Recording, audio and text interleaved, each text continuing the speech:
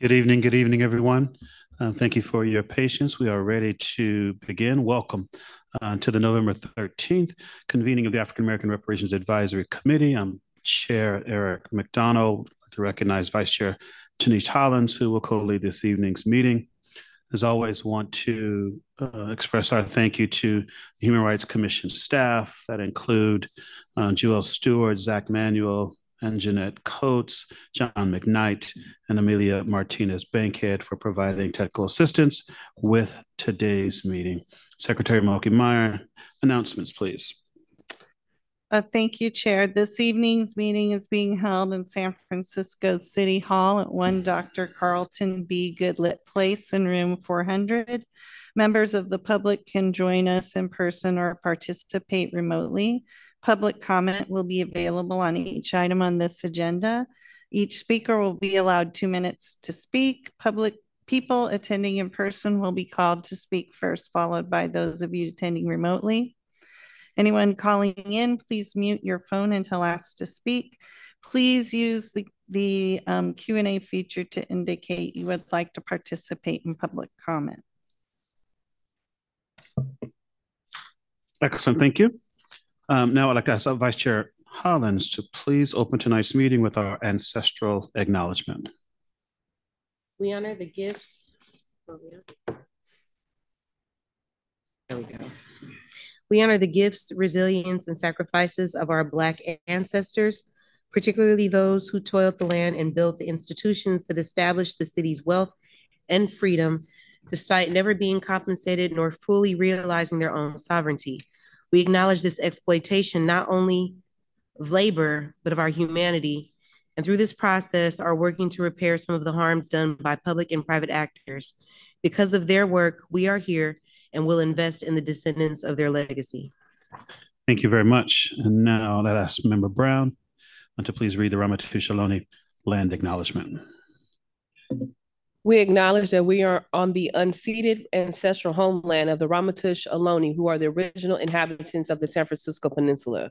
As the indigenous stewards of this land and in accordance with their traditions, the Ramaytush Ohlone have never ceded, lost, nor forgotten their responsibilities as the caretakers of this place, as well as for all the peoples who reside in their traditional territory.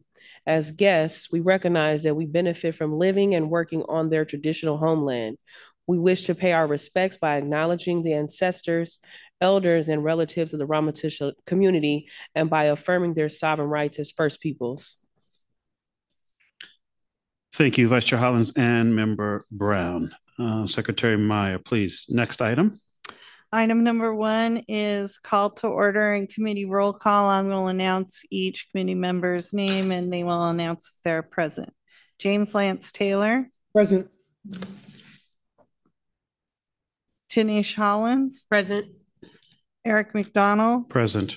Reverend Dr. Amos Brown. Present. Rico Hamilton.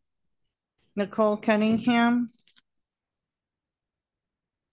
Gloria Berry. Daniel Landry. Tiffany Carter. Present. Thank you. Gwendolyn Brown. Present. Anita Akanem. Present. Star Williams. Shakayla Kane. Letitia Irving. Member Irving texted me and is running late. Freddie Martin. Okay, we don't have quorum, so we can move forward with the meeting and we will just not move forward with the action item, which is number 2 and is the meeting minutes. We can move that to a later date. Member Irving just arrived, so Member Irving is present. How many more do we need for quorum? We need 2 more for quorum. Okay. Thank you very much, Madam Secretary. I want to remind everyone that this evening, that public comment should be related to a specific agenda item being discussed and fall under the purview of this advisory committee. Committee Secretary has been directed to ask commenters to stay on topic one time, and then we'll cut the microphone off if necessary. We don't want to do that, but again, we'd ask you to adhere to those parameters. People providing public testimony should address their remarks to the committee as a whole and not to individual committee members or department personnel. If you're attending in person and would like to provide public testimony, please fill out a speaker card located on the table where the meeting documents are displayed to my right and to your left if you're here in chambers. Secretary Moki Meyer, please call next item. I guess we're going past the next item, but. Item number 3 is city department reports. This is a discussion item. This is time for city departments to report back on information requests from the African American Reparations Advisory Committee. This month, representatives from the Mayor's Office of Housing and Community Development and the Office of Community Investment and Infrastructure will provide an update on recommendations from the final San Francisco Reparations Plan that are actionable over the next 12 to 24 months.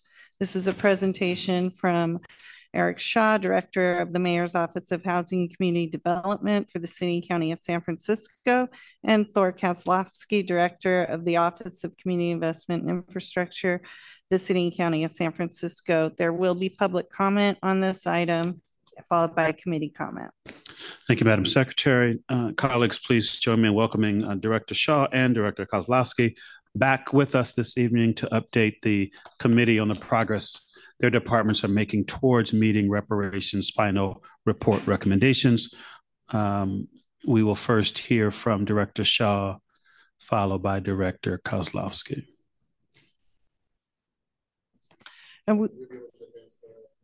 Yes, we will advance the PowerPoint.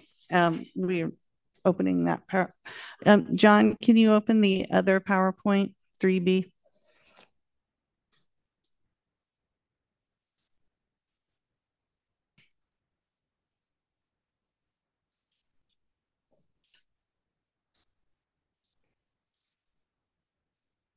Okay, thank you. There we go. Thank you.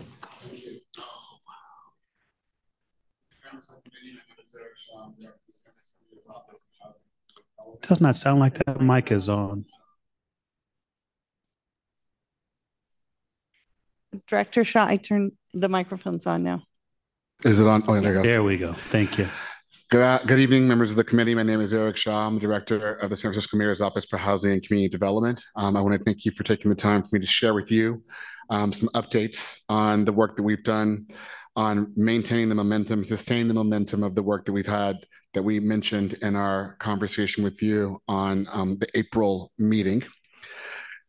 As a reminder, the Mayor's Office of Housing and Community Development is actually comprised of 4 divisions: the Housing Division, the Community Development Division, the Home Ownership and Below Market Rate Division, and then the Finance Administration Division. Next slide. So as it relates to some updates from the Housing and Production Division, I'm pleased to announce that a project at 3300 Mission was recently awarded funding through the Acquisition Notice of Funding Availability, also known as a NOFA. This development team is a partnership between Bernal Heights Neighborhood Center, Tabernacle CDC, and Mitchellville Associates. And I believe that it is our first development team where it's all Black principals in the project right now. Which has meant now that not only did it receive funding for us for the acquisition, but because of some policies associated with the state for accelerating investment and what we call emerging developers, we believe this is going to be one of the fastest construction projects that we've had in the city. Now, it has been vacant for some time, but we really are excited to get the ball rolling with this one and for understanding the significance of this team. In addition to that, we had received funding. Yes, we had received funding through the San Francisco Foundation for what we call Developers of Cohort Partnership. So it's between the Mayor's Office of Housing and Community Development and the Urban Land Institute, which is the organization that represents developers throughout the world. And so we started this project, this partnership last year, and now we're in our second year of that in which 25 developers of color are receiving training and relationship building on how to engage the city and the market on building housing, not just affordable housing, but housing as a whole. And we've been proud to also sponsor, to partner with the housing directors of both Oakland and on San Jose on understanding the ability to scale this at a regional level. And then there's been a commitment on the part of ULI to fundraise for this and make this a permanent program within their district. It's also been recognized nationally, the first of its kind, and they're trying to scale this at a national level. In addition to that, some other professional organizations, including the American Institute of Architects, have said they want to replicate this program for architects of color and building up a cohort of those. In addition to that, in partnership with the planning department, we submitted a HUD Pro Housing Grant, which are resources to support planning, engagement, and strategy development around increasing access and removing barriers to housing opportunity. There was a decision on the part of this interdepartmental agency to focus on the Western Addition, and then particularly what we call HUD legacy investments, which are, I know Bethel AME is one where their housing was investment through some HUD grants in the 80s, housing cooperatives as well. And so understanding how to focus those in the strategy, planning, and engagement. Next, please. I'm happy to share also that since our last conversation in April, we now have 41 new homeowners through the Dreamkeeper DAO program. Last time we engaged you, it was at 20. So we've doubled that during this time. We have more than 100 also that have been engaged in pre-purchase counseling. I believe 30 are actively looking for housing right now. And then of those, 2 of the folks that received homes also had public housing vouchers, which is also exciting for us in terms of our desire to reach all ranges of income from folks with vouchers all at the 200% AMI. We understand now that the interest rates are very high, and that's maybe impacting the ability for folks to purchase in the future, but we're monitoring that right now. And from what we've heard right now, there's still genuine interest. The costs may have gone higher for the mortgages, but there's still interest in the part of the cohort and in sellers in participating in this program. Next slide. I believe that Director Davis is going to talk about this. MoCD led the procurement for the identification of an operations team for Fillmore Heritage Center. And Mayor Breed announced that there was a team was selected on October the 19th. We are currently in lease negotiations, and per the guidance of Dr. Brown, Reverend Dr. Brown, yesterday, the hope is to have that completed by Q1, hopefully during February, if we can get all the pieces to line up together. And then there was a community listening session at Third Baptist Church yesterday on this. In addition, we've been able to get some momentum with the San Francisco African American Art and Cultural District, and they're expected to complete their cultural history, housing, and economic sustainability strategies report in 2024. So that's the guiding document that lists the programmatic priorities for the cultural district over the course of the 5 years in which it exists. And their funding still continues. Cultural districts are funded through the hotel tax, and so they receive $250,000 a year for operations, along with the other cultural districts. In addition to that, we are developing some new communication strategies to increase awareness in the African American community of community development partners and programming. So we keep hearing that we post a lot of our things on the website, we rely a lot on community partners, but there's an understanding from you all and from we're hearing from stakeholders about the need to identify additional channels to make sure that people are aware of our programs. They include homeownership counseling, financial literacy, emergency rental assistance, other tenant mediation, tenant right to counsel, or programs that we all administer through community development. And then finally, every 5 years, we update the HUD Consolidated Plan. HUD is the Housing and Urban Development Department. And the Consolidated Plan is what dictates how we're able to spend our community development block grant funding. So we're in the process right now of having both neighborhood and population-specific listening sessions to inform the drafting of that plan, with the expectation of that being completed in September of next year. And so with that, I thank you for your time.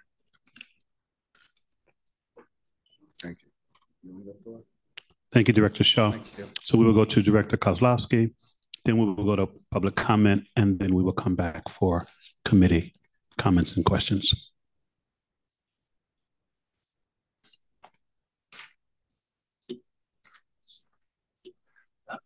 Greetings, members of the Reparations Committee. Good to be here again.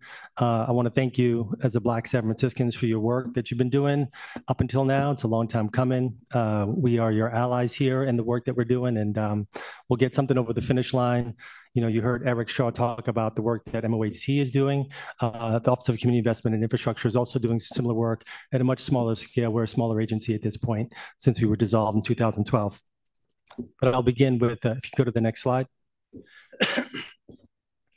I'll begin with an initiative called Replacement Housing. In February 2023, we worked with Mayor Breed and Senator Wiener's office to introduce SB 593, which we call Replacement Housing. I think it's even referred that way in the law. And this state legislation reauthorizes OCAI's ability to continue replacing the remaining approximately 6,000 units of affordable housing that the old redevelopment agency demolished during the 50s, 60s, and 70s during the urban renewal days, and we were obligated by law to rebuild. In 2012, when the agency was dissolved, the state terminated our ability to be able to replace that affordable housing. Nonetheless, the bill passed this year recently, and it will reauthorize the replacement housing program and allow OCAI to restart that program to right really what's a historic wrong that has contributed greatly to today's housing crisis that we have, and to help the city meet its housing element goal of 46,000 units of affordable housing over the next 8 years. I want to thank Mayor London Breed for her work and leadership of community testimony, in particular of Maddie Scott of the Freedom West Homes and Dr. Veronica Honeycutt of the Hunters Point Shipyard Citizens Advisory Committee, who really led the community's voice in all those legislative hearings, and there were many with a lot of different elected folks. We're also looking to deepen our relationship with the Black development and contracting community. In Mission Bay, we have 150 units of affordable homeownership that is being produced by an all-Black development team led by a Black-led nonprofit. And so we want to deepen and try and replicate those successes in the future. And coupled together with that is enhancing our certificate of preference program to deploy various strategies to increase housing placements from that list. That'll include OCAI and MOHCD providing first preference, of course, and 100% of all OCAI affordable projects to COP holders. We've implemented a more robust and early outreach marketing program that is maximizing the applications, and will continue to evaluate and try and enhance that program. We're actually introducing a survey to the COP list to see what are their needs in terms of development of the design of the buildings, and also some of the support systems that they are needed. We also want to ensure that there are opportunities at a variety of income levels, especially the very low income level, and to maximize operating rental subsidies to enhance affordability of the very low income households. We'll ensure that no displacement results from any funding of rehabilitation that we might do or replacement of new housing, and it's affordable to the current residents of any housing that we renovate. We'll also to continue to enforce our small business contracting goals of 50%, requiring nonprofit developers to look for small and minority businesses to be part of OCIR projects. And OCIR has always been on the leading edge of that contracting policy for decades. We'll also continue to seek input from the local development community and try and find additional community-centered and equitable development ideas. Most recently, we've been working with HRC on a Certificate of Preference Seniors Assistance Program. HRC is looking at the demographics of the Certificate of Preference program, and there's quite a large senior population. They're looking especially at age to see if there's targeted assistance, maybe some direct financial assistance or payments that can be made and provided to this aging and vulnerable population. This list is also predominantly Black, and we'll continue to evaluate that and work with HRC on that going forward. And that concludes our updates. Thank you. Thank you very much, Director Kozlowski. Madam Secretary, if we can open public comment at this time. And again, members of community and public, please focus your comments on the reports made by our directors this evening. Thank you. Thank you, Chair. First, we're inviting members of the public attending in person. You can just go ahead and approach the bench, and public comment this evening will be 2 minutes.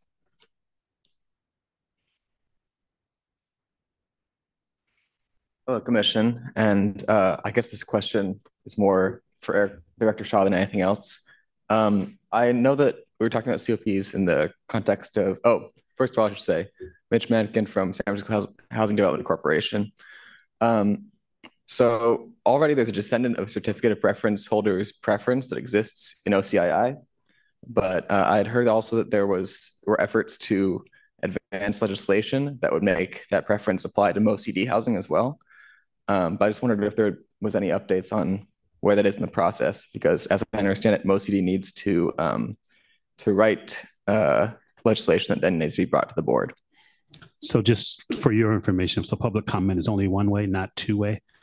So we heard you. And if and as we bring directors back for our comments and questions, we'll see if we can get that addressed for you. Right, thank you very much. Thank you. Thank you. Are there any other members? I do see one member of the public attending in person who would like to speak. Good evening, members of the task force. Thank you for the opportunity to speak. My name is Charlie Shamas. I'm with the Council of Community Housing Organizations. We are 22 mission-driven member organizations that are rooted in neighborhoods throughout San Francisco, working to prevent displacement, stabilize local communities, and to acquire and develop affordable housing. The National African American Reparations Commission defines spatial reparations as restorative and reparative geography of socioeconomic and political opportunity, particularly for those displaced and dispossessed by the legacy of institutionalized racism.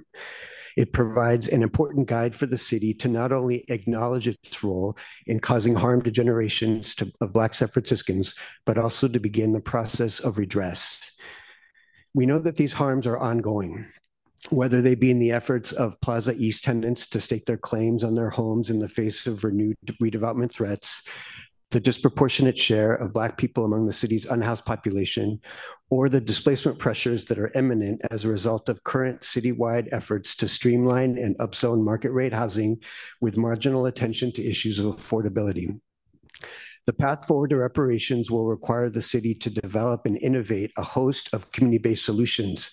And there are so many to choose from, whether they be acquiring the portfolios of thousands of corporate-owned multifamily housing units that are debt-ridden and evoking predatory practices on San Francisco tenants, simply making good on the public investment that our citywide housing element, the first of its kind, focusing on racial and social equity, demands in order to address housing insecurity in our city, making good on our promise to the voters of San Francisco who allocated our Proposition I revenues towards the creation of social housing strategies. All of this can be done with a commitment in particular to serve the needs of our city's Black population and other communities of color that have been most burdened by our housing affordability crisis. The prevailing narrative is that we need housing as a mechanism to increase our wealth, and it's not necessarily seen as a mechanism for health, culture, family, community. We need policies that find the common ground between these two frameworks, and we hope to work together with the city agencies and this committee to move these and other actions forward. Thank you. Thank you. Thank you. Are there any other members of the public attending in person who would like to comment on this item? Okay, now we will move to remote public comment. I do see 3 hands raised. 4. We'll start with CC Horton.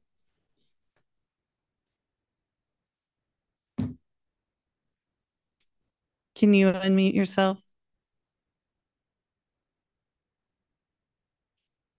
Yes, greetings this afternoon, committee. What I wanted to ask you all is regarding the housing situation is, are you guys thinking about, what's going to happen when the next Prop 209 passes?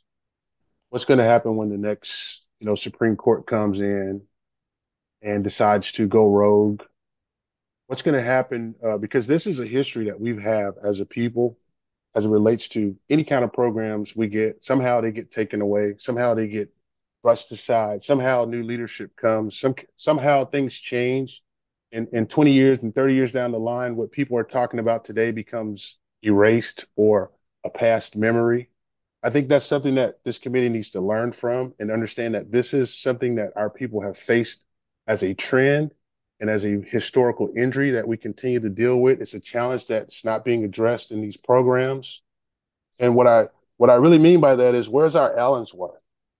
Where's our self-funded community that we can invest and pay for and not have to be contended to a government structure or gatekeepers or the ruling class? Where's that?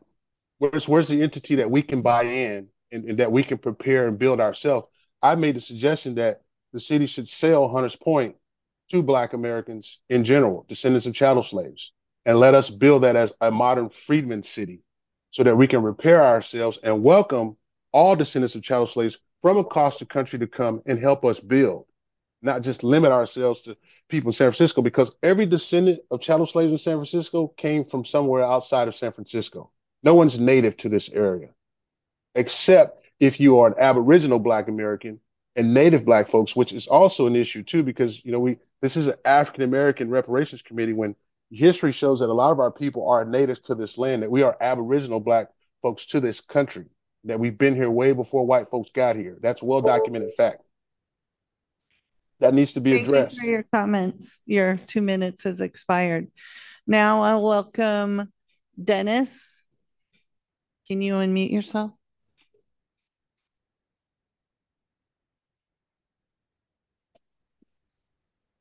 Good evening. Can you hear me? Yes, thank you. Good evening. Thank you, panel. This is Mr. Dennis Williams of D5, founder of the Fillmore Community Development Corporation, also a private real estate developer, DC Williams Development Development Company, excuse me.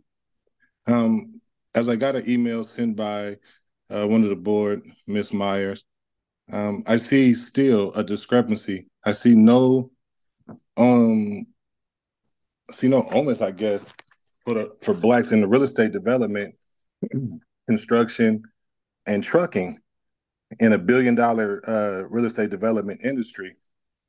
I don't know why you guys are continuing to leave that out when it's very important that we build and work in our own communities.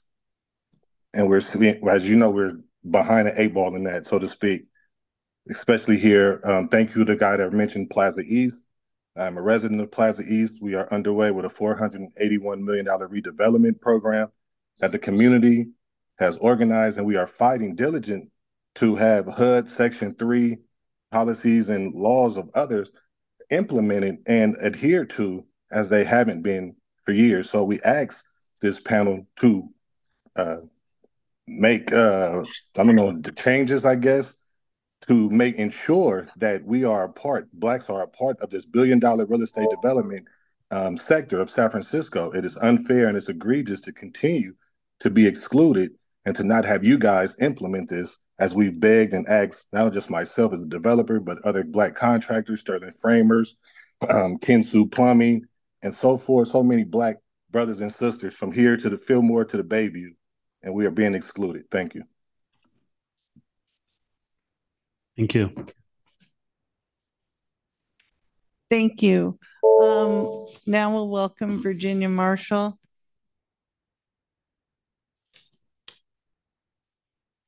Thank you. Good evening, Chair McDonald and the and committee members. Thank you to the director for that extensive report.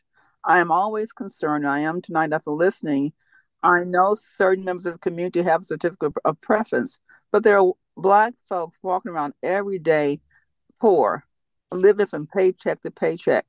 Reparations should also include a cash benefit to every African American in this city.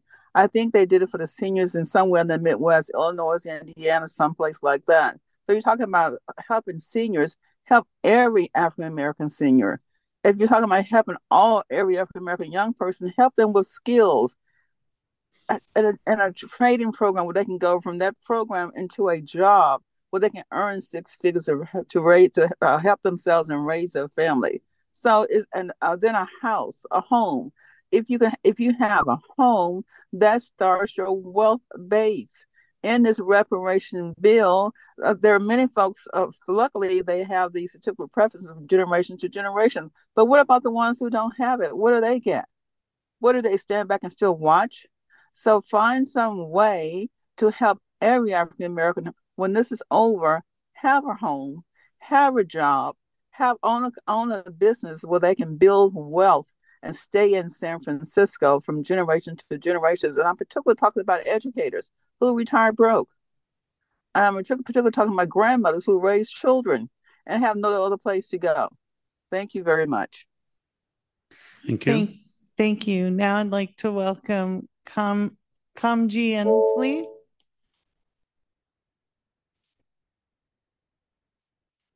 Yes, hi, can I be heard? Yes.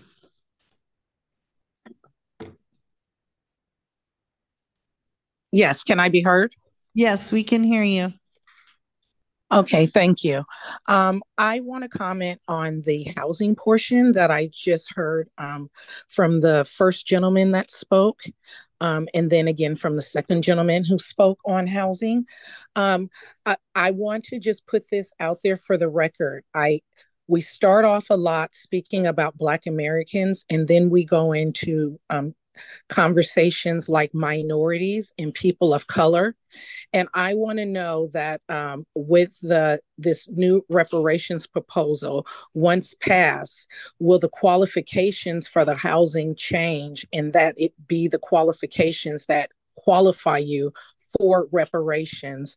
And I want to make sure that we keep it with the Black American population in San Francisco and that we don't get sidetracked into people of color and minorities, because that has happened to us in every other fight that we have done. We always get put at the end of the line, and then people of color and minorities supersede us and go in the front of the line. So I just want to make sure that we stay on the qualifications that we had for this reparations proposal, and that it is implemented across the board, even when it comes to housing, and that we don't blur the lines with minority and people of color. Thank you. Thank you. Now I'd like to welcome Marjorie Turner.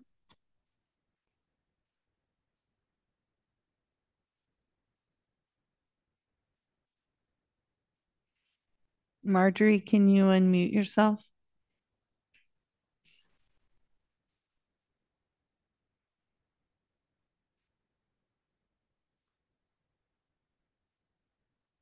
Okay, we seem to be having technical difficulties connecting with Marjorie, so now I'll welcome Ace Washington.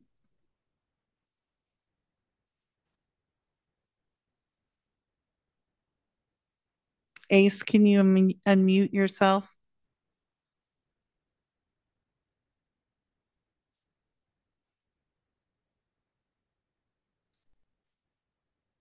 Okay, there, Ace and Marjorie are unable to mute themselves. We will come back to them later. Cash. Hello? Can Ace? you hear me now? Yes, Can you hear me? now I can hear you, Ace. Oh, excuse me, this is exciting. This is just my second time Zooming. I did one with Erica Scott, but this is my first time on air, so I'm out of town. So I missed the presentation about the housing, but let me speak on what I know about housing and what reparations. I don't know what y'all doing to help out housing. Let me first say, the board, y'all have done a tremendous job, and my hat's off to y'all. After I'm giving y'all compliments, let me tell you what's really on my mind. I'm very concerned now that the reparation recommendations are out. I'm worried that the city is going to put this on the shelf. But if they're not going to put it on the shelf, London Breed will attend to it during the election year. See, politics is full of tricks. It makes you turn to a lunatic. And right now, all the Black people are calling us, hoping that this represents the Black folks. Let me say from experience, and I already gave you all compliments, I'm making a recommendation that the Outmigration Committee team up with the Reparation Committee and try to come together because some of the same notes are in the same reports that's been years ago. I had the pleasure of talking to Fred Blackwell's secretary today because I'm going to try to get in contact with him because he was the last person that helped us put the migration together. I know I got 1 minute left, but I'm excited about doing this Zoom.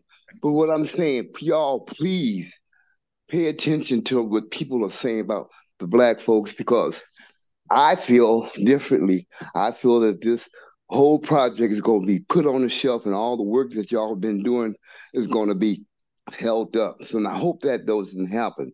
My name is Ace. I'm on the case. It's been a pleasure talking to y'all. Is there any other items that's going to be?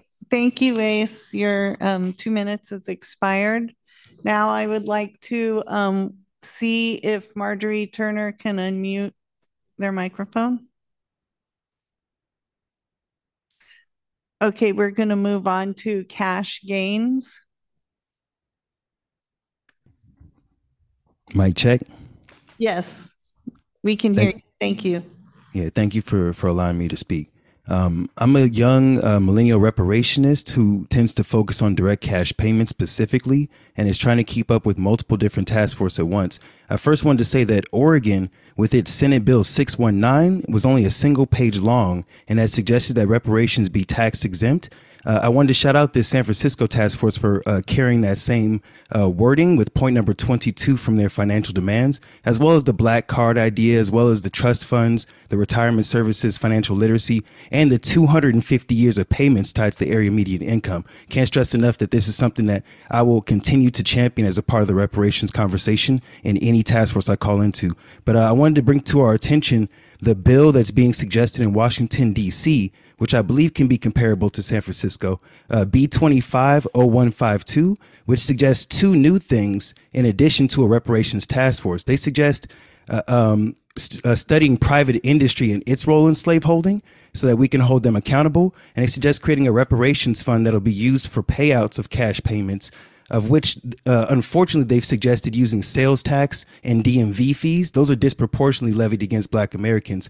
So maybe they can learn from San Francisco's suggested example of the sale and leasing of public buildings. But I think we need to add private sales as well, which is something that's been a precedent has been set in Evanston, Illinois. And lastly, I just want to mention a remittance tax, or call it the American Dream Tax. Thank you.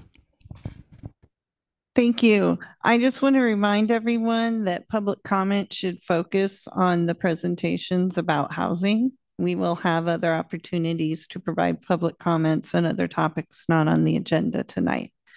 Now I would like to welcome Angela A. Hello, can you hear me?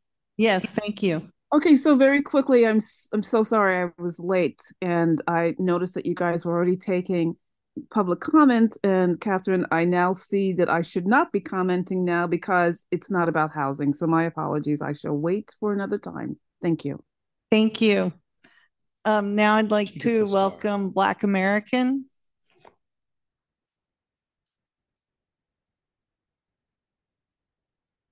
Can you unmute yourself?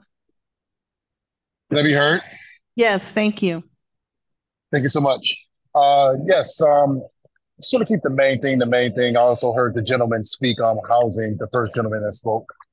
My radars go off when I hear the terms people of color and also minority, and also I heard there are other terms also I heard, but I just want to keep the main thing the main thing. Because we as Black Americans, we've heard it all before, and I just want to make sure that this committee is going to stay on task on what the qualifications are for reparations here in San Francisco. So as a concerned Black American, I just want to make sure that we're going to do our due diligence and not change up the language. Also, the 40, I'm wondering, those 40 families that were placed, in housing or whatever the case may be, is it possible that we could get the ethnicities of those families? Is it possible that the family would know, like, that the concerned Black Americans know who got those vouchers or whatever the case may be, or who was placed or whatever? I don't know if that's I don't know if that's okay to do, but we just, just concerned Black Americans. We just want to know where that is. And as it stands, I'll land right there. Thank you for allowing me to speak. Thank you. Now I would like to give Marjorie Turner one more opportunity to participate in public comment on this item. Can you unmute yourself? All right.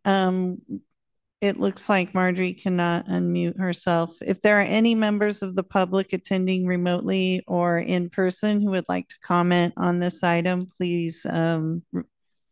Okay, looks like we have one person in chamber who would like to comment on this item.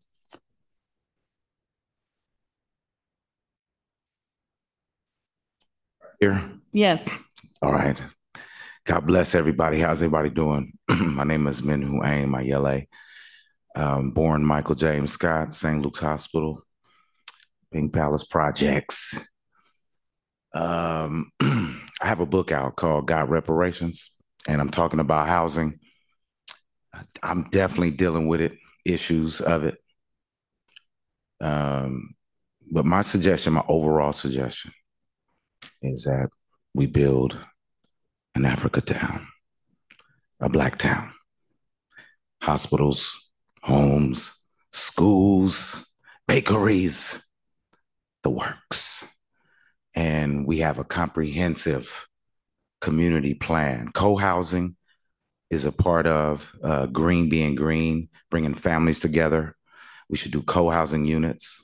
We should have work, live, work, trade, work, make spaces in all of the houses that are developed. I'm a trained architect. I could help consult.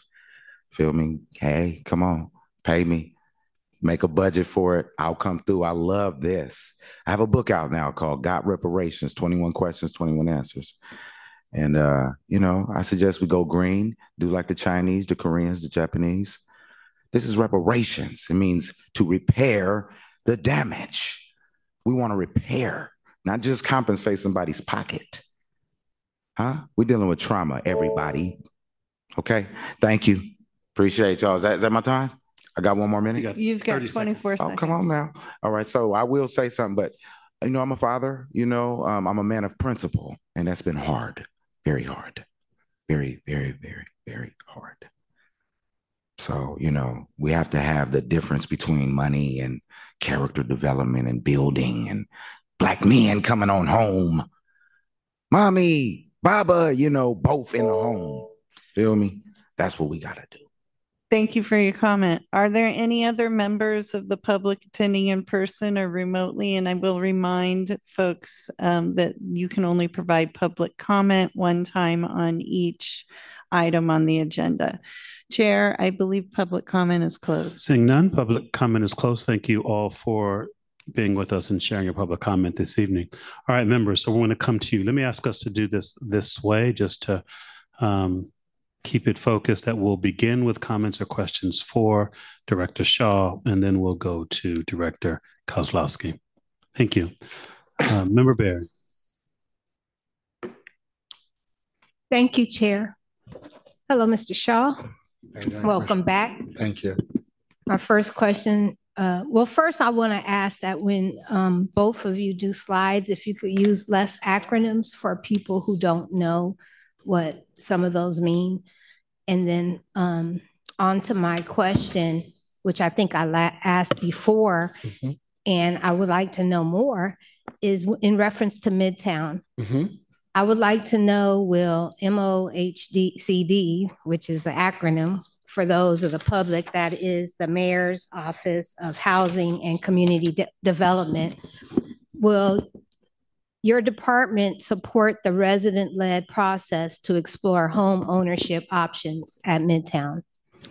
So the Mayor's Office of Housing and Community Development was able to receive a portion of funding for investments in improving public housing with a broad definition. The focus of MOCD at this time right now is making the needed improvements around, I believe it's HVAC, which is heating, ventilation, and air conditioning, and some other capital improvements that are needed. So the expectation right now is that we will begin that renovation work or that improvement work within the first half of next year. Okay, Mr. Shaw, often when maintenance done and tenants are moved out, a lot of times they do not return.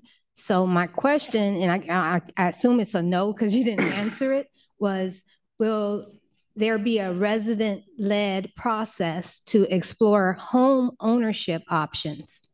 So we are aware that there's an investment right now that was an appropriation by the Board of Supervisors through the LAFCO, the local advice, forgot what it stands for, around understanding capital improvements and doing some community engagement related to possible ownership. We're coordinating with them, but we are focused right now on the capital improvements to Midtown.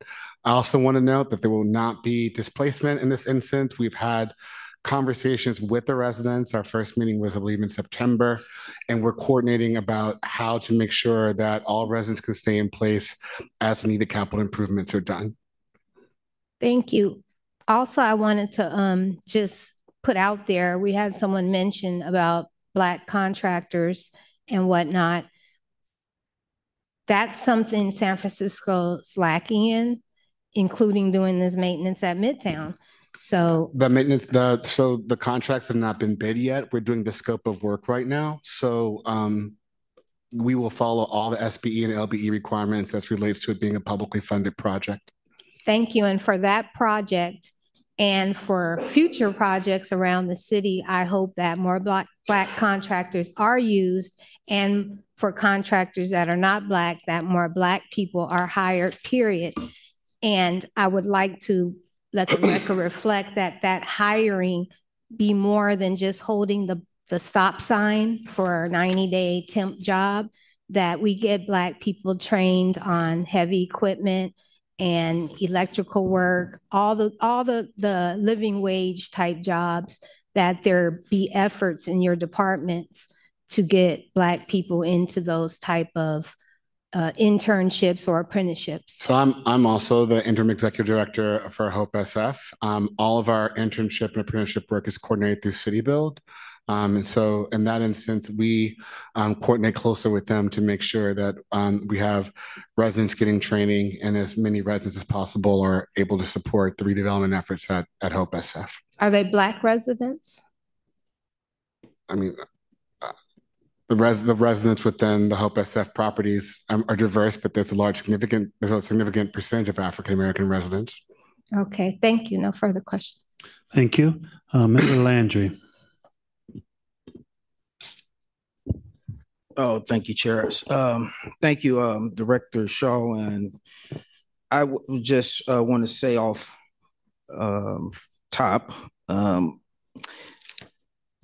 don't know what we was asking from this department, but to me, since April, there's been any conversation around positionings of all housing recommendations from this task force in terms of reparations that your department have somehow addressed?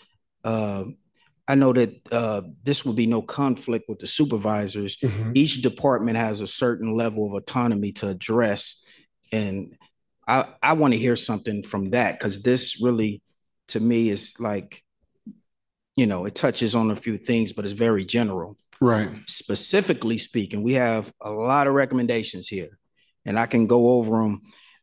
But for example, a lot of overlapping too when it comes to the Fillmore Heritage Center. Who's taking the lead when it comes to, like, for example, community benefits? That could be an OCII issue, but it's also could be a Mayor's Office of Housing issue, just on how we've been dealing with the business certificate of preference, which is, it was good to hear about Marcus Books. Possibility coming back in Harrison. Let me stop there though. Have anything been done from your department to address each and every one of our recommendations exclusively dealing with housing? So we have reviewed them, and there continues to be a balance between a federal and state charge around fair housing and the ability to target. And so I know that we heard from some of the audience as well around the fact that we are implementing both certificate of preference and neighborhood preference. I think that we are continuing to coordinate with banks on the implementation of CRA. I believe special purpose was one of those. As we have shared within our budget right now, we have about $800 million in pipeline projects, and we anticipate this next tranche to be funded with $300 million. There's a lot of negotiation and analysis needed around implementation of fair housing and the resources available of MoCD to implement the strategies. But concurrent to that, at this time, we are, as we share it right now, trying to understand and scale the existing work we do with either African American partners, with organizations that serve African Americans, to make sure that we are operating within the spirit of the recommendations and understanding the spaces we can go with the resources to scale our work. And so that's in particular the application we said for HUD on these spaces right here, the conversations we're having with the Federal Reserve on the special purpose credit places as well. And then understand and continue to monitor the success and outcomes and the challenges that come from our particular DK-DALP program. So in each of these spaces, we continue to do work, I think, that touches upon the spirit of the recommendations, but there are some moments where there may be a violation of fair housing rules as associated from both the federal and the lending side, and then also resource availability as relates to the ability to provide direct investment in housing without recouping the return in terms of either revolving loans or other things like that. Well, thank you. So in terms of the city's attorneys, right, and that conversation of, because we heard 209, we keep hearing 209, but the reality is this task force is about to sunset after 2 more meetings. Yes. So we're not a commission. We have to ask the questions now. So please forgive me, No, Chair, it. because this has just got to be put out there. As the housing, right, stock or housing production, to me, it's not matching up on what we're really facing in terms of the decline of the Black population. And I'll give you an example about the tenant selection plan. As you probably already know, in a lot of the co-ops and throughout the city, there's a big, gap on who can get selected. And we're always talking about credit issues and who actually has the right to prepare the tenant selection plan. I was hoping that as we, sunset, that we could get some type of memorandum of understanding between the Mayor's Office of Housing, OCII, when it comes to the Certificate of Preference, and even HUD, that we could literally be working together in tandem on making it easier for people who's already in these co-ops to be attached to a lease, an existing lease, versus being pushed out.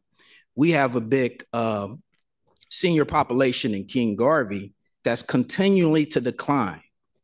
And we have like 23 vacancies currently. And to me, it makes no sense at all that we're still talking about Black depopulation and all these wonderful things, no discredit to you, but all these wonderful things coming out of City Hall.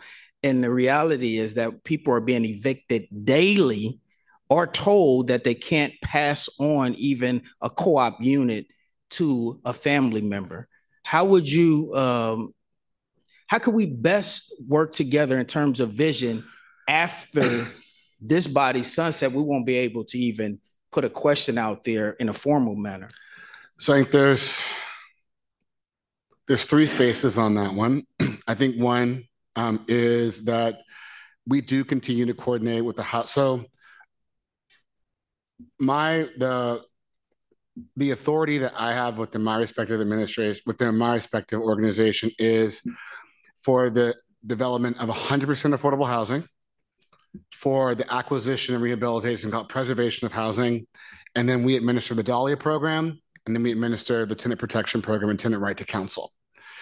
We are now working to coordinate with the Housing Authority, which manages the voucher program, around a common set of criteria to make sure that folks sort of have the same information needed for each of these things. HUD cooperatives are not under the authority of MoCD because there's not MoCD money in them. We have authority on the approval of management companies based off of covenants from past investments. But in particular, we're aware of what's happening at King Garvey, and we continue to monitor that with HUD on those spaces. And in addition to that, there were resources that were given for us around some additional improvements to cooperatives. And so in that instance right now, sort of similar to what's happening with Midtown around capital improvements. And we've completed an assessment around either capacity, governance, or financial support that may be needed for the long-term sustainability. But the lease up and management of cooperatives is subject to a private agreement. Cooperatives are privately managed and they pick their own property managers in those instances. And so we are working to make sure that they have clear guidance around being in terms of California law and San Francisco law around lease ups. But it is something we're working with the boards around the management of their property managers. It's not subject to MoCD.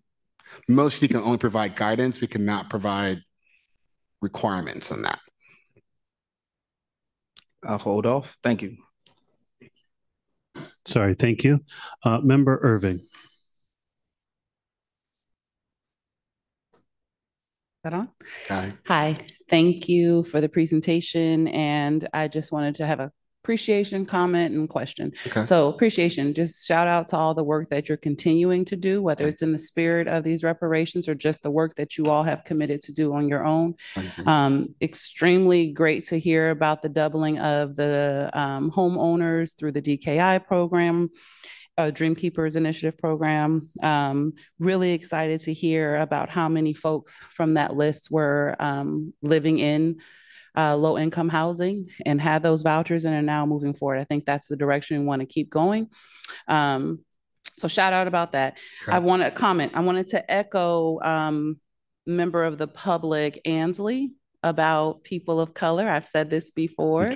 And it's an easy way of dismissing what we do for Black people. And I think it is all right to say Black in most spaces, and it isn't about Black folks, and we need to be clear about that too. Right. And for this purposes and where we are today, we're only talking about Black people. Right. And so for anyone that presents, and I know that you may not come again to this body, but there will be an Office of Reparations, hopefully through the spirit of transparency, that you're going to continue to go into community and tell the community what is happening, because these recommendations belong to them, not us. Mm-hmm. And when you do that, that we speak very plain language about what is happening for Black folks specifically. And if we don't have those numbers, then we should probably omit that part of the conversation. Also great with the hiring of Black folks and making sure that these, I heard some like people of color organizations, and I was like, that could mean a lot of things in San Francisco. How are we employing Black folks? And are we making sure that the people who are designing these new housing units are really thinking about it, represent the community in which we're talking about in this space? That's more of a comment. Okay. Question for you. Right.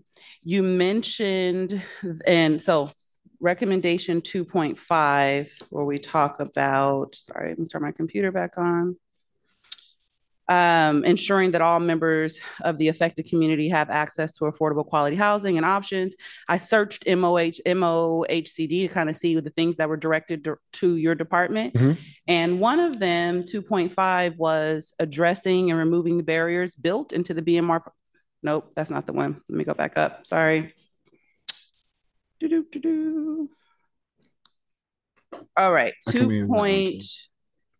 No, it's 2.5. Yeah, the BMR program. 2.5. Mm-hmm. No, not was 2.6. 2.5 is the city and county of San Francisco, and MOHCD should offer grants for home maintenance and repair costs. So with the number of folks getting homes and building this, building homes and getting home ownership, what are we doing to ensure that these folks can upkeep these homes? You know, that's just one part of the barrier. And as you mentioned, that things are growing, it's going to get harder to maintain them and to keep them. We don't want folks to get in it if they can't sustain. So in that instance right now, at least initially, so we have the senior repair program, which I think the recommendation was to scale that as well. So we're looking at how to scale that citywide and outside of those target communities. But second of all is that for all of our housing programs, people are required to go through pre-purchase counseling, financial literacy, and post-purchase counseling. And we've actually had some folks that went through the DK Doubt program who decided to pause in their purchase to understand if they had enough financial cushion if something happened related to repairs that are needed. In that instance right now, we focus as a city on life safety repairs. So that would be if it's a roof, if it's accessibility or some issues associated with, once again, heating and cooling. But generally part of the post-purchase counseling is developing the budget to have the reserves for when accidents happen. But at least for right now, the emphasis that we have is, well, one, people just got in their houses for good. They got their inspections. But I think that we'll continue to understand how to make sure that program is more responsive. I mean, I know I own a house in Louisiana and it was, $5,000 to change that carpet. So I understand those things as well. But I think a lot of that is focused on the post-purchase counseling at this time, but there isn't resources outside of life safety for repairs or improvements. Understand that. I mean, clearly you say in the spirit of the recommendations, there are some limitations. One of the things, seniors, absolutely top of the list, right. To make sure that they have safe and accessible homes and that their repairs are happening. It's one thing to get counseling, but my money doesn't change just because of that. And Right. so hoping that we can really think about not just for those who are just getting these homes, but also just Black homeowners in San Francisco. What are they getting to maintain their homes beyond just that, right? We want them to be able to live and thrive and pass it throughout generations. And so I know you can't do all things, even though they were recommendations, but Right. hopefully we can look into that.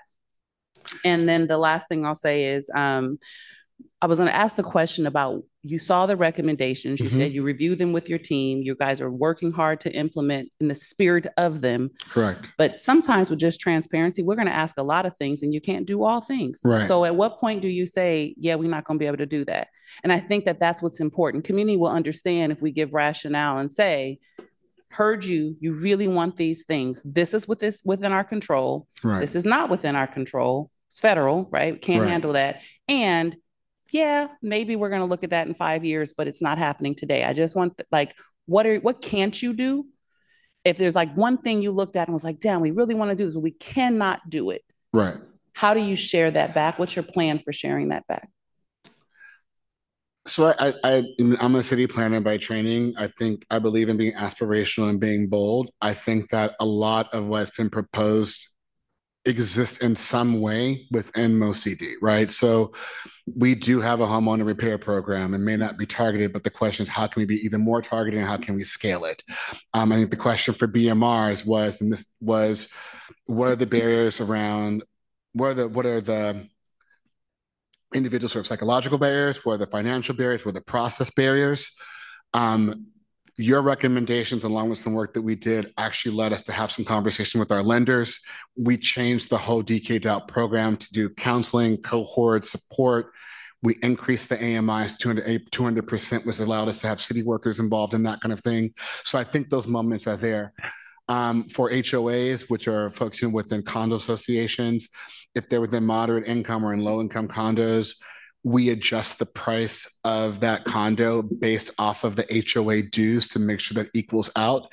And if there is an assessment or in reserve that's needed for improvements, then we're able to provide grants for those. We provide foreclosure prevention, we provide rental assistance. So I think when I saw those, I wasn't scared, right? I think there's some moments when we've said this before where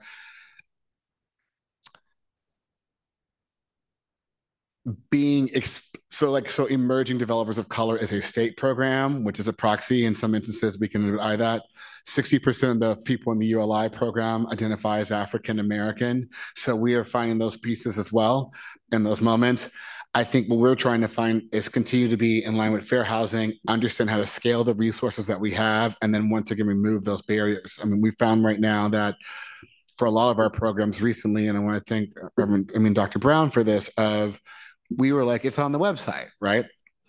And it got tweeted, and we went through our community partners. And so hearing from you all, we may go back to newspaper ads and radio ads because that's requirements we have for actually recruiting and soliciting interest from African Americans, for our housing. So we were having a mismatch in what we thought were best practices around communication and then how we were communicating. So those are some moments right now where I think it's going to be ongoing. I think we're going to continue to push where we are, and I think that we're going to try to scale and sustain as much as we can. So I'm not sure what's not there yet, but I think that even we've had conversations around forgivable loans in those spaces. I think we're trying to understand how to sustain the programs and scale the programs. Seems like you're doing a lot of great work. Trying to. Really important to shoot that back out to the people you're trying to serve, so they can't say what you're not doing, but they can see what you are doing, even if it isn't in this space. Yes, ma'am. Thank you. Thank you. Okay, members, just for your information, I'm toggling between who's in the room and who's not in the room in terms of our members. So I'm now going to online to Member Econom, and then I'll come back to Reverend Brown. Member Econom. Thank you so much. And I absolutely appreciate your work today, Director Shaw. Something that I am really interested in, I'd like to sort of get a clear answer, because I know that there's a lot of affordable housing being suggested not only by the mayor, but by your office as well as OCII. I'd like to know exactly how much money does one have to make to qualify for affordable housing rentals and ownership respectively in this city? It's like asking me what the gallon of milk is. I'll have to get back to you on that. Not off the top of my head, but we have the tables that we have, so I can send that to the committee. We have the tables are public. I don't have it on top of my head.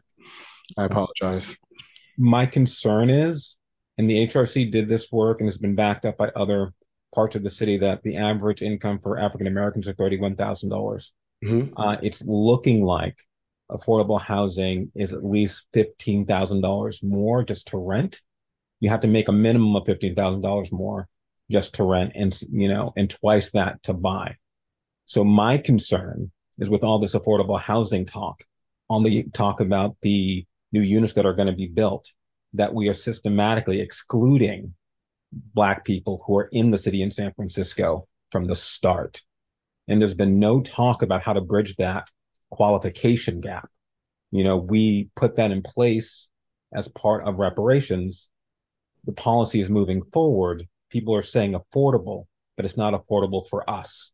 And so I have a hard time when people put forward the policy and don't take responsibility for the aftermath that will occur. And it will be a tsunami of not only evictions, new homeless neighborhoods being created, because Black people can't get into this housing because they will not qualify.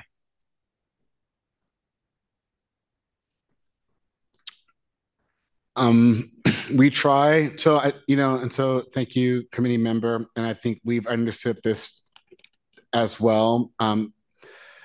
We have a diversity of incomes within our housing as well, which ranges from 50%, 80%, 100%, 120%. So I have to sort of see what the 50% AMI is. Our average usually is 80%.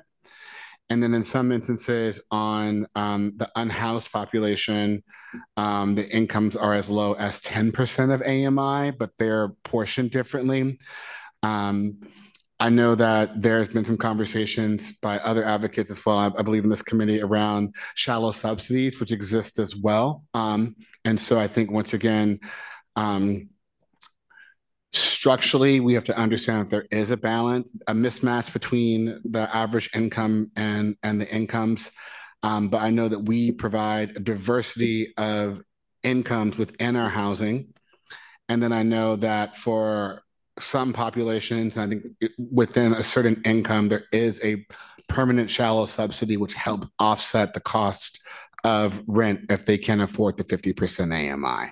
So I think we need to revisit the resources within that shallow subsidy, and then understand those spaces. We're doing some new orientation right now within our affordable housing around permanently including project-based vouchers or tenant-based vouchers in all of our projects as well, to increase economic diversity.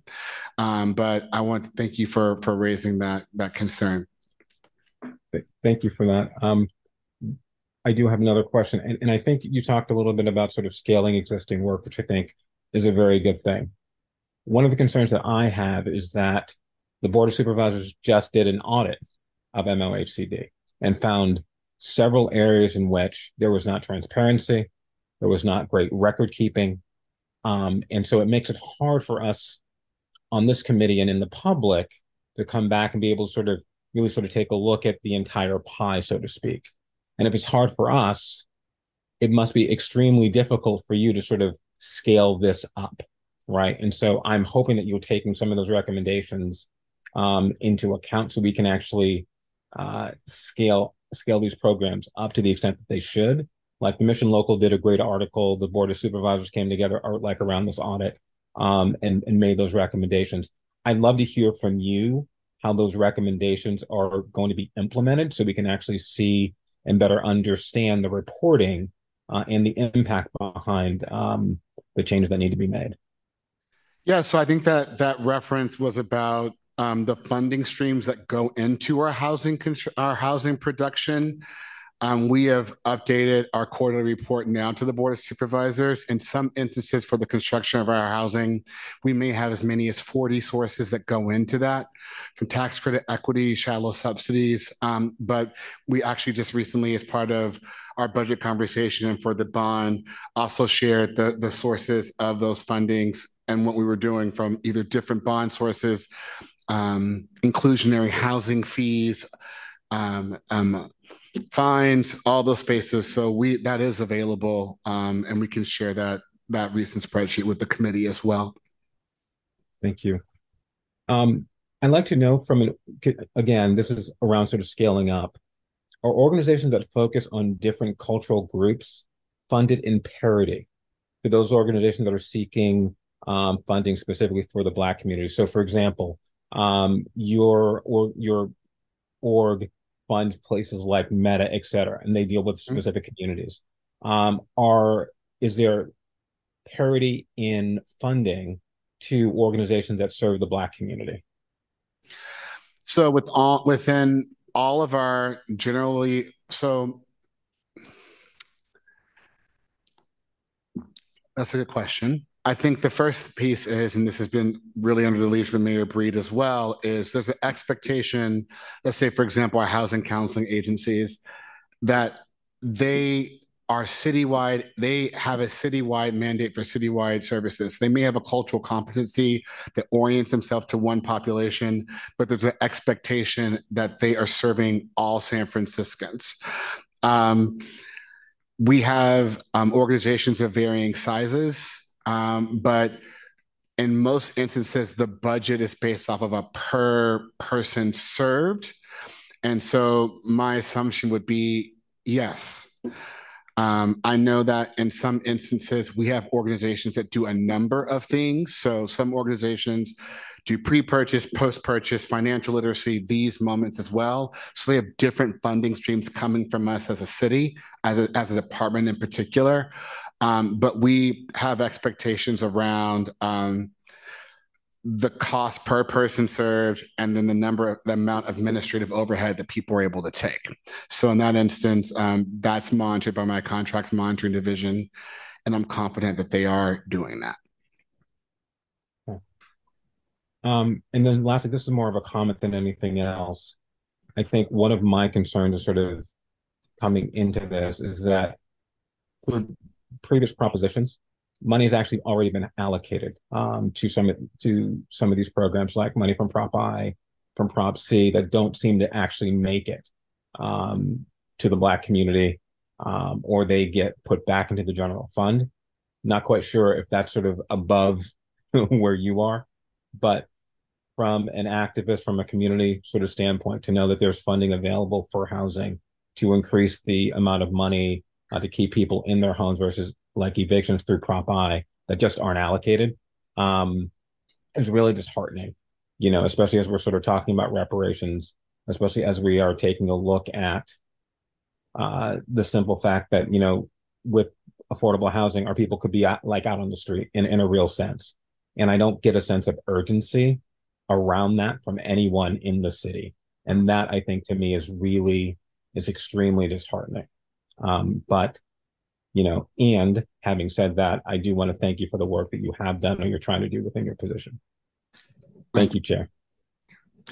Thank you very much. All right, we're going to go to Reverend Brown and then Member Brown, and then we're going to go to Member Cunningham. Yes. Mr. Chairman, members of the task force, Mr. Shaw, those of you in the audience. Actually, my comments are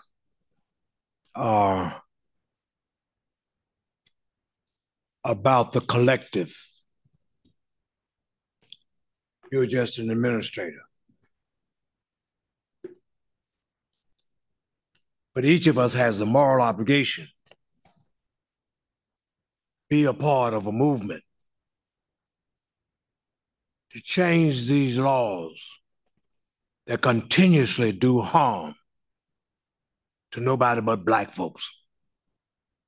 That's why Langston Hughes said, I swear to the Lord, I still can't see why democracy means everybody but me. And the facts reveal that this town has been mean as hell to Black people. Yes, the preacher said that. All indices indicate that we are doing in a slick, sleazy, subtle, sinful way what one Peter Burnett did when he became the first governor of this state. He was a blatant arch racist and left a dirty trail up in Oregon of establishing the Peter Burnett flogging law. We are not flogged with whips, but the public policies and legislation that we embrace in this town are just as brutal. Case in point is, we are a sanctuary city. And it was that board of supervisors that voted to make San Francisco a sanctuary city. I support the concept. They very much broke the law in relationship to the laws of this nation. So we got to be serious about this business of making this thing right with Black folks. And I appreciate what everyone else has said in terms of I'm feeling the same. I get nervous when I hear this language, people of color. We all got some color in us. And I think we need to get rid of that and be specific. If my house is on fire, the fire department is not going to go to every house on the block and waste water. Come to my house, put the fire out. The fire in this town, when it comes to equality of opportunity and justice, Black folk. So as you move around, your colleagues, I hope you will join us, even though this task force was sunset. But as long as I have some more years beyond these 82 years, I'm going to be fighting for a sunrise of a movement to make sure that the Board of Supervisors that gave lip service on March 14th to reparations walk the walk and not just talk the talk. Thank you, Mr. Chairman. Thank you, Reverend Brown. Let's go to Member Brown, and then we'll go to Member Cunningham. Thank you, Chair. Good evening, Director Shaw. Hello. I kind of wanted just to get to the conversation or questions about how, because I know MOHCD has been made aware that allocations to Black-led organizations have not been in parity. I mean, I know that's something that you guys are actively working on. And one of the things I hear you say, I heard you say, and other department heads say is, especially around fair housing, we can't provide race-targeted outreach and recruitment, so to speak, right? What my question is how could a preference help prioritize and create the access that is needed to be able to really address the disparities that Black San Franciscans really experience in San Francisco? And so that's one thing I'm wondering, is that something that you guys have been talking about and looking at? And then also, could that preference be around outmigration? When we look at the numbers, that's not race-based, but we all kind of know the Black population in San Francisco has been the only population that has decreased steadily over the last 30 years. So I'm wondering if we're talking about creating a preference for the Black community to really put the fire out in the house that it's really burning down. And so I think that I say that because I'm wondering if that's something that you guys are talking about. So I think our orientation, the way that Mayor Bree talks about it was that was how we got to the neighborhood preference space. And so because our preferences, a certificate of preference, it's displaced tenant, that means someone was directly got Ellis acted. It's displaced tenant by fire, neighborhood preference, and then it's live work preference in San Francisco. The emphasis is for folks within San Francisco, I believe, but the orientation and approach that we have is to the neighborhood preference piece, and then also understanding that certificate of preference is a good proxy for African American of a certain generation because of the neighborhoods where it was impacted. And so I think actually we have veterans preference now. And so I think we're trying to find also the right balance between, so for us, the proxy would be neighborhood preference in that instance. And then for live work within San Francisco would be those as well. So I don't think we've explored an out migration preference. We do know that with the DKI DAO in particular, that I think the majority, if not all of the folks that received that funding had connections to San Francisco. I think a significant portion of them also lived in San Francisco, but I think there were some folks that may have been part of what you call a diaspora, who this was the means for them to come back. But also in that instance, it's because we also prioritize people who, if they don't actually live in San Francisco, to work in San Francisco. So there really is a focus on the resources of the city going to support city activities. Yeah, no, I only mentioned that because I only mentioned that option because I look at different services, disability preference, or those types of preferences, and how that gives people a preference to get access to these resources. Right. And so in our seat as reparations, part of the issue that we're really tasked with solving or helping to solve, working with you all to help solve, is removing the barriers that the Black community have faced that are due to policies or ineffective policies, I'll say. And so I think neighborhood preference is, I think it's a start, but I think we have to create something that is a lot more targeted, because over the last 30 years, you've literally seen an actual decline in not just our presence in San Francisco, but our quality of life. Right. And so I only say that also to create some type of precedent. This is not an issue that is specific to MOHCD. I think this is an issue with all San Francisco departments. And so I'm just asking if that's something that you guys have been looking at to also create that type of support that we're looking for within the Black community, and setting those types of precedent for other city departments to also create more accessible resources that translate into actual impact. So I think that there's two spaces where I think we can see results in that. So one is, I think at the urging of this committee and the public, and you sort of hear this, was the recognition of the economic diversity of the African American community. And so in that instance, That's why we went to 200% AMI for Dreamkeeper Dell. So we have families that may make $200,000, and we have families on vouchers. They're both able to access this program because there was a recognition of the fact that there was economic diversity. I think that we have been working very hard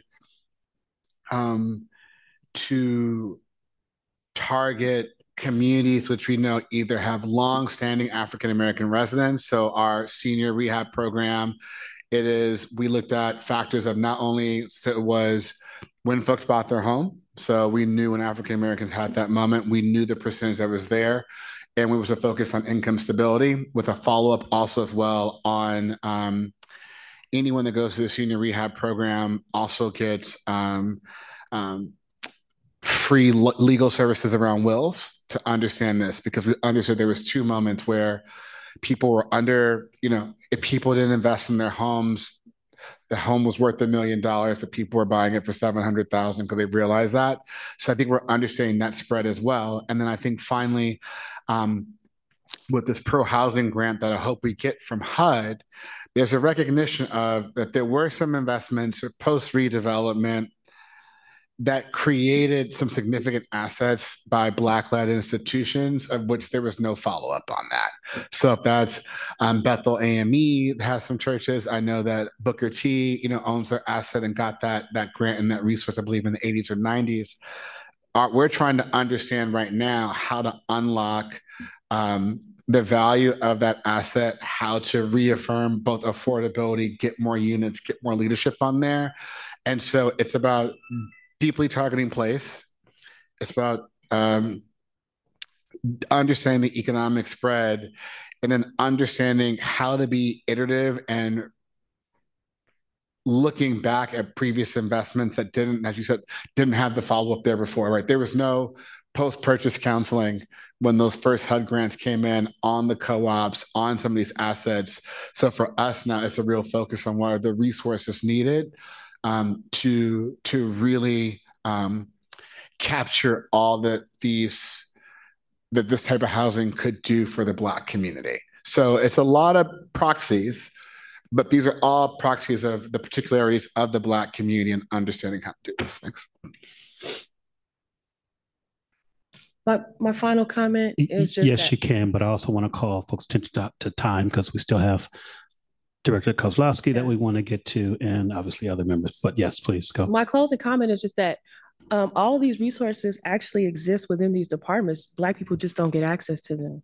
So I just want to put that on the record that's kind of the spirit that I'm coming from when I say out migration. These things already exist. Black people just don't get them. If they're not going to Black-led organizations, they just don't really come to the Black community for some reason. And so I just want to put that on the record. Thank you. Thank you. Okay, we're going to go to Member Cunningham and then Member Bear, I see your hand, but because you've already spoken, I want to make sure there aren't other committee members who want to speak before I call on Member Berry. I can speak now, Chair. Member Cunningham, go ahead, please. Thank you. Okay. Hi, everybody. Sorry, I'm not available to be there in person. I'm dealing with an injury. Anyway, I really would like to know, did you all go into the community to actually talk with those you're trying to represent, not putting meetings together to actually have them come to you, i.e. going into Hunters Point, going into Alex Griffin, actually going into the communities that you're representing? Did you guys go out? For which project, ma'am? Anyone's relating to you doing housing for low-income folks? Yeah, so as the interim director for Hope SF, we have 7 full-time staff that work with Sunnydale, Alice Griffith, Hunters View, and Potrero. In particular, if we're referencing the Hope SF properties. In addition with that, my services team works directly with all of what we call the rental assistance demonstration projects. And then I probably, for my grant managers and from my outreach staff, they probably spend 30% of their time working directly with community and monitoring work that's being done. Okay, so that means that the people you guys are partnered with was actually in the community and having meetings and having discussions. That's what you're saying? That's correct, ma'am. Okay, thank you for that. I want to talk about, I didn't hear any numbers that were different related to those who, like was mentioned earlier. I think it was Anita mentioned about or maybe it was I can't remember. Somebody mentioned about the statistics of Black folks who were the 41 people who got in there. And of course, the interchangeably words of, low income and people of color, that we kind of had this same issue back in March. And I feel like if you all's income, your monthly salaries or yearly salaries was reliant on having these real numbers for us, then we would know true numbers, because you guys have to keep getting back to us on what those numbers are. Like you said, oh, that's like asking you how much was a gallon of milk. When in fact, this is what we're talking about. These meetings are about Black people. So if you say there was 41 people who received this type of housing and there were 15 that were Black, those are like real numbers we're looking for. What would it take to get those real numbers like in this presentation? Because we just met March, and look how many months it is now, and we still don't have those true numbers. It's more than 15, ma'am. I believe it's 88%. So that would be, what is that? That would be 38 of the 41. And that's 38 of 41 of Black people, not people of color. That's correct, ma'am. Okay, great. That would have been great to like share earlier. Thank you. I appreciate that, because I feel like we're being pacified with these numbers and pushing stuff around. So I appreciate you saying that. The last thing is about these different committees and having Black people in position. I want to make sure I state this on the record, that all Black folk are not kinfolk. Just because you are Black and you're in these positions do not mean that you are pushing to make sure that Black people are being seen, heard, and respected and getting their due processes. What are you specifically doing to make sure that the people you work with in the community, like you just named a bunch of them, the people who fall underneath you are with that specific agenda to making sure we're being heard? Because as Anita spoke earlier about the AMI, it's great for you to raise the AMI. That's fantastic. Me, my ex-husband, 2 kids, we could make almost $200,000 and have Section 8 in San Francisco. That's not going to do anything for someone who has an income of $10,000 and you need to make $45,000 to qualify for these houses. So how do we get that number down to 0 so that Black people, poor Black people, qualify?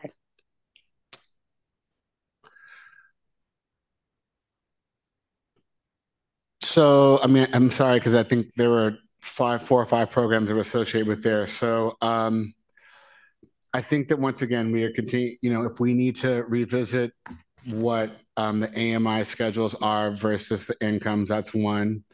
2, understanding that we do provide shallow subsidies. I know there's additional advocacy for more shallow subsidies for some folks. And then I think 3, I think we're trying to recognize the economic diversity to make sure we are doing community stabilization. And then I think that was a lot in the question, but I think finally we are just being intentional as an office and asking these questions. We're being mindful of this. I think in particular under the leadership of Mayor Breed, and then the fortunate partnership of both Thor and with Director Davis. I know that my predecessors were really focused on unit count. And I think that we're really understanding placement of units, partners in units, income of units, outcomes of units, outcomes of all the services investments that we do. And so there has been there's been a reorientation that really started at the top with Mayor Breed. I'm fortunate to work with her, work with me as well, to provide direct guidance to our team around the performance and adjusting accordingly. Okay, thank you. I want to share something. I work for the City County of San Francisco, and when I was an eligibility worker, most of the children who were being removed from their families were African American, Black kids. The numbers that we used were July 16, 1996, which meant a family of 3 had to earn like $1,300 a month. When I left that position in 2016, they still use that same scale of 1996 numbers, which means $1,300. We had most of the children being removed, and these families were getting federal funding, those who were foster parents, based on the parents not earning over $1,300. So when you do an AMI and you increase it on the higher end, that's going to serve a different population.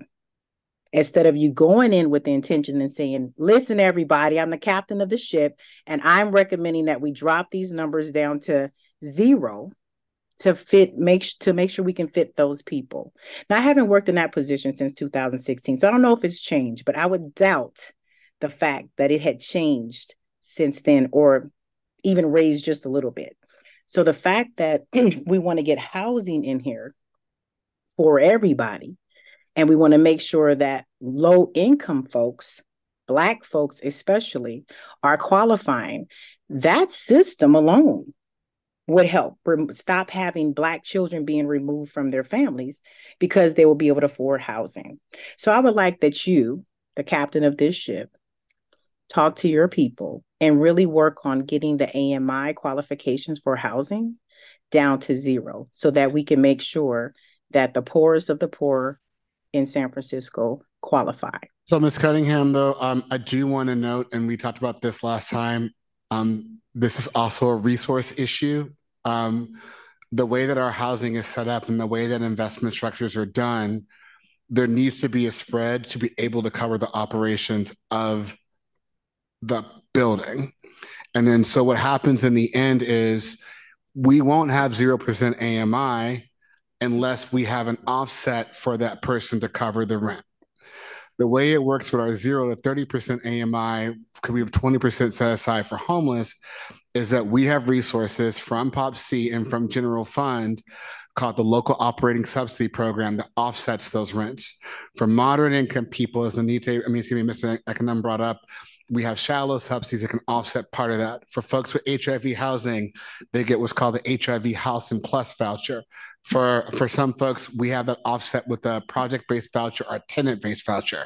And so the way that we need to understand the economics of both construction and operation of affordable housing is that we have to also understand the long-term operational structure of that. And so when we adjust our AMIs, there's two things. We're trying to really make sure, because there was a moment when the AMIs were so high in San Francisco, the rents were going up and income is going up by 20% a year. So we stabilize that.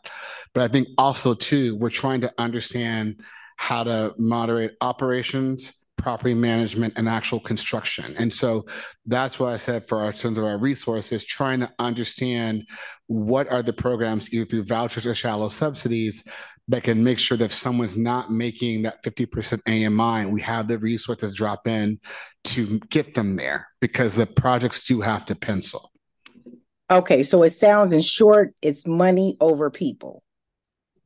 Basically, is that what that sounds like? No, what we're saying is that in order to have safe and affordable housing and get housing constructed, we have to have resources. And we're very lucky as a city to have invested $500 million last year within housing. But we also made equal investments in both services and in rental subsidies. When we had our rental assistance program, we gave up more than $200 million to help people during COVID.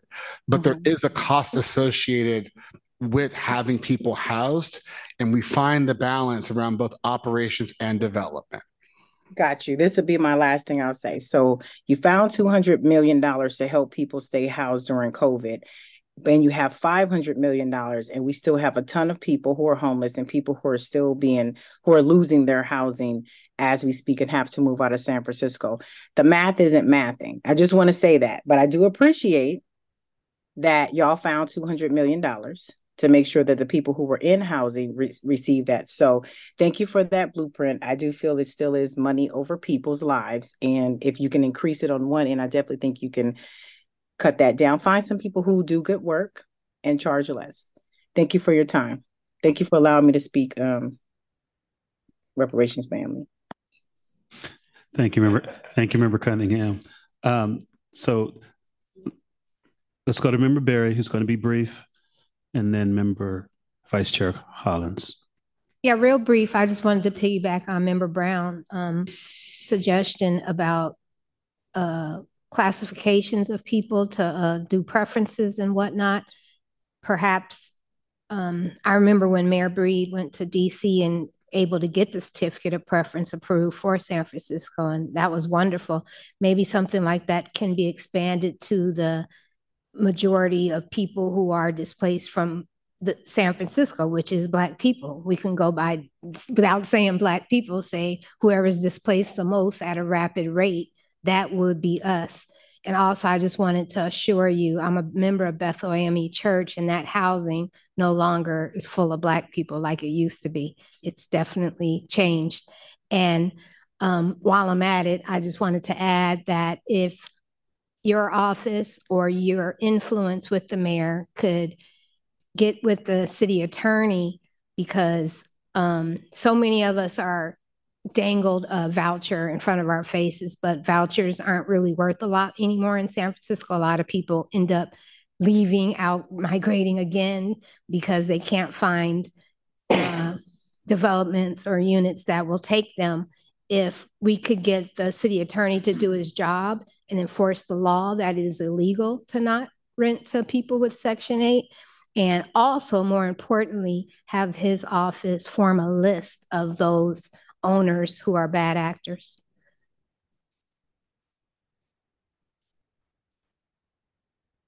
Thank you. Vice Chair Hollins.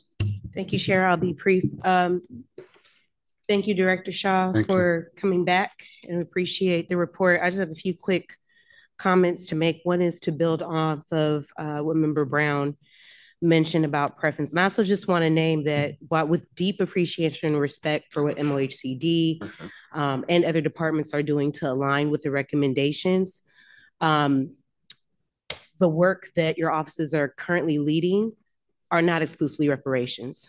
And I want to be clear that we're going to continue advocating and being very clear about centering Black people and challenging policies that don't do that, and also challenging your departments to include the language as we have begun to pull out the eligibility criteria to make those preferences, because that is how we can be exclusive or be more inclusive. Neighborhood presence has not increased the representation of Black people getting access to housing in this time frame, right? That is where we are right now. The demographics of this city have changed. The demographics of the neighborhoods have changed. And we continue to see Black people nowhere in our eligibility pipelines. And so I do appreciate the efforts. And I did see that, especially when the new Section 8 housing vouchers became available, an increased effort to try to make sure that folks get in the application pipeline. But I also want this committee to just remain vigilant in that operationalizing things through existing policies and existing systems is not reparations. So I want us to keep pushing to make sure that we address that.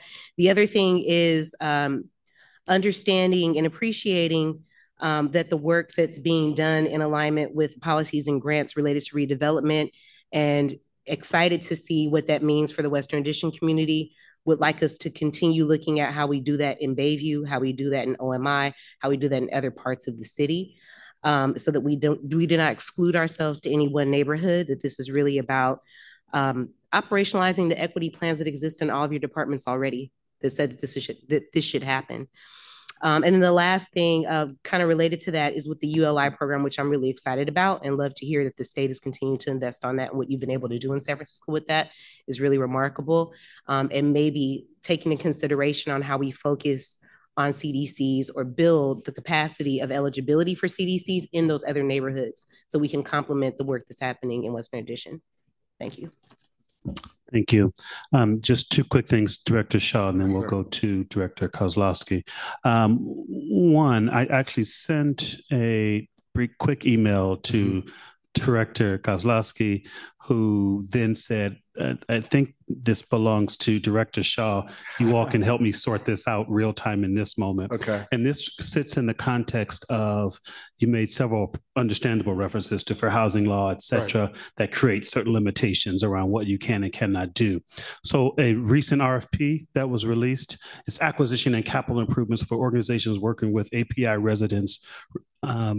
So my question is, and I don't mean it as I got you as much as you were able to do this, how, and what's the vehicle or pathway to doing similar efforts for Black folks?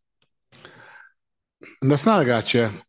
There were resources that were made available within the suite of certificates of participation that were done. I think that that was a directive of the money that came from the board and the issuance of that debt.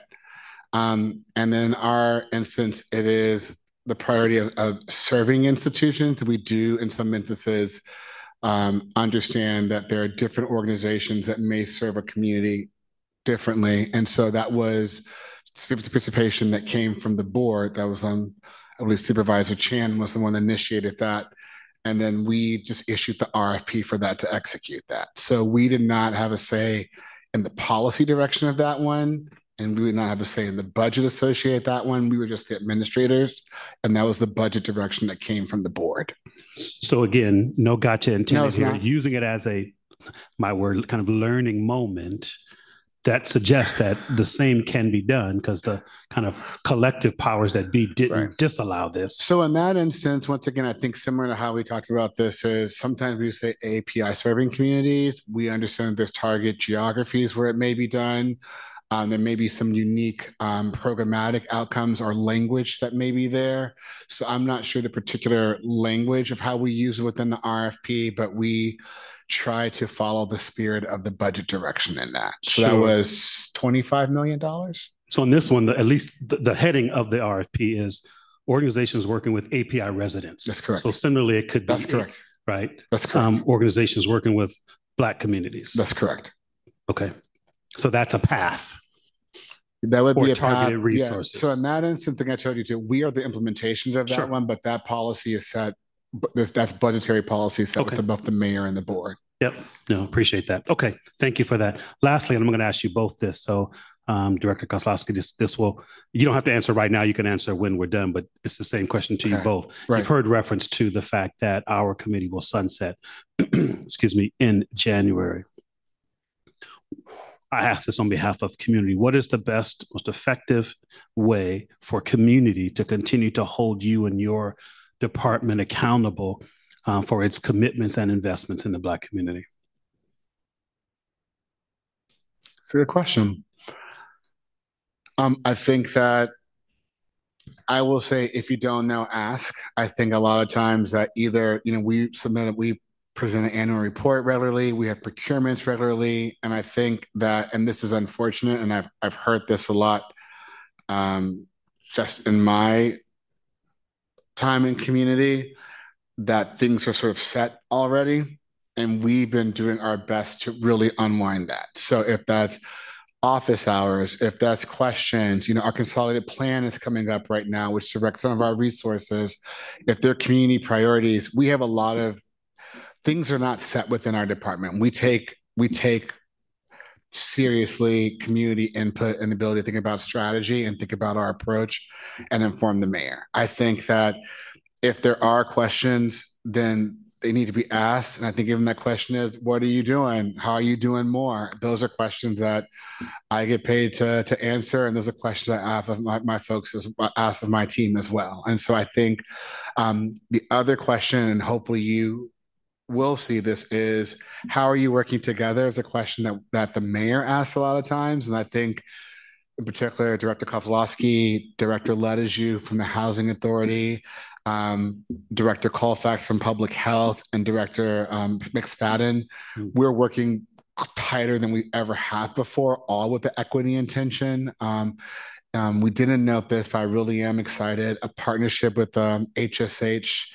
and adult probation has now yielded a $3 million loan to build returning citizen housing for the first time. And that was a lot of deep personal capital and personal interest on our side. But I think literally like asking the question of how you're working together, asking the question of what you're doing, and if something's not clear, asking how and why that's happening, I think is the best way to keep things going. Excellent. Thank you so much. Thank you, sir. Appreciate you you and your time. Yes. Director Kozlowski, Thank you again for being with us, members. And let me just, we'll hear from anyone who'd like to, again, make comment and or ask questions of Director Kozlowski. That said, let me ask you to keep in mind our time. We do have Director Davis, who's on the East Coast, and it's getting late, and we're going to move up her item so that she can give her report before midnight her time. So, Member Berry. Thank you, Chair. Hello, Thor. I can never pronounce your name. I apologize. Good to see you last night at the meeting in reference to the Fillmore Heritage Center. And I actually asked a question last night about that building. And I was wondering why a land trust was not considered. Thank you, Ms. Berry. I said at that meeting at Third Baptist Church, when redevelopment was dissolved in 2012, there's a document required by the state called the Long Range Property Management Plan. And it asked redevelopment, it said, finish any projects that you've started. And if there are projects that are incomplete or you have no ability, you have no contract, they use this term called enforceable obligation. If you have no enforceable obligation to complete that project, then you must give it over to the city to complete. The Fillmore Heritage Center was in that circumstance, and we had three choices. Give it to the state to sell it off directly to the highest bidder, or give it over to the city to complete its work on the economic promise of the Fillmore Heritage Center. And so that project and that RFP that is now culminating in this negotiation phase was led by the Mayor's Office of Housing and Community Development. Our job was solely to transition that project, that property, to the city. We weren't allowed to do any other work related to that. Okay, and also, I was quite frightened by the information that tenants will have a subsidy the first year, and then each year the subsidy will be lowered, and then by the fifth year there would be no subsidy. I remember Gussie's used to be on, I believe it was Eddy Street. And I remember they said there's not enough fried chicken in the world you could do to keep paying that rent, and they had a big crowd lying out the door. So I'm really concerned about the rent with no subsidy being an achievable goal, or if we're being set up for failure. So my question is, after the 5 years, is it possible for that budget to be renewed? And I'm going to turn that over to Director Shaw. And we'll see if Director Davis wants to weigh in. This is her item. The expectation within the procurement was that we had sustainable operations. There was a, and I think this was shared at a number of the community meetings, that there's significant cost that the city incurs even now with it being empty. And the expectation was that we had operations, activation, and program that would generate the economic return to reduce the city's cost. So that was explicitly within the procurement. And then the idea in the end is that the subsidy is decreasing because the expectation is the revenue is increasing, so that within 5 years it'd be a net zero, that they would have enough money to sustain operations. So we're supplementing through the existing budget the resources to get them going, but the expectation is that once they go, then they go. So but once they have momentum, they have momentum. So my question was, if that is not reached, is there? Yeah, you want to, Dr. Reddiff, you want to lean in on this now? I just want to clarify, just through the chair, that the subsidy is not necessarily, at the end of the 5 years, they would not be paying rent to the city. So the subsidy is not about necessarily paying rent. It's about being able to maintain the actual building cost. And I think that agreement was because we were at a place when the city was at the place where the state wanted to just sell the building and take the money and make the money a community benefit to the neighborhood. So the community asked for the building to be given back. So this is our attempt to make sure that the community didn't just get the building with the outstanding renovations and things of that nature. It's to cover the cost of that and make sure to support them. The initial thing was two choices: either give the building without any money or support, or to sell it. And this is an opportunity to see about the ability to give the building. And so the subsidy is actually, in my opinion, to cover the cost of deferred maintenance, not so much to cover the cost of rent, because there won't be rent at the end of the 5 years, because the building, if all things go well, would be given back to the operators. Yes, I understand that. Thank you, Director Davis. My question was, if after the 5 years that amount of money is not obtained, will that type of budget be able to be renewed to do it for another 5 years? I mean, I will say it's going to depend on where we are in 5 years in terms of who's running what departments, who's running what different things. We're leveraging resources that were put aside that aren't annualized in the budget. So the money that's being used it's not built into the budget.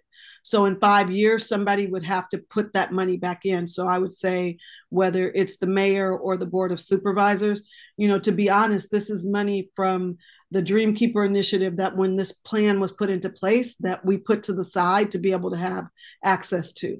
And so, and if I'm honest, some of it had already been depleted because people weren't clear on the intent for the funds. So it's really going to depend on the legislative and the administrative body and whoever's in leadership at that time and the community's advocacy around it. I only have a little bit of money set aside. It's not coming from any of these departments' budget. It's coming from money that we set aside specifically for this purpose. Okay, well, I hope you're there in 5 years. So my next thing is just a comment, and that's being that you are from the Office of Community Investment and Infrastructure, just as a woman from San Francisco with children, grandchild, whatnot, I hope that there be some kind of influence with new developments, that they be culturally and woman-friendly. A lot of the designs of new developments are built with the tech lifestyle in mind. And a lot of times when, let's say, Plaza East, for example, when the new developments are built, people are unable to even fit their furniture, into the new buildings. And a lot of that might sound petty, but it's actually harm to a lot of people who've had to move to another location, even down to the size of a closet.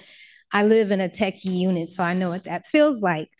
And also, I just wanted to add, I was in South Africa in June, and a South African told me they're so thankful for the Dutch. And I asked them why. And they said when they planned their developments there, they had the people who were going to move into them be present with the planning and the design of them, and actually go into the unit they were going to move into and give approval if that's something that they could live with. So, when you can insert that in your meetings, that would be great.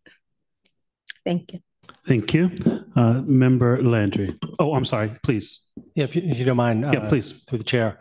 Thank you, Ms. Berry. That's an interesting point.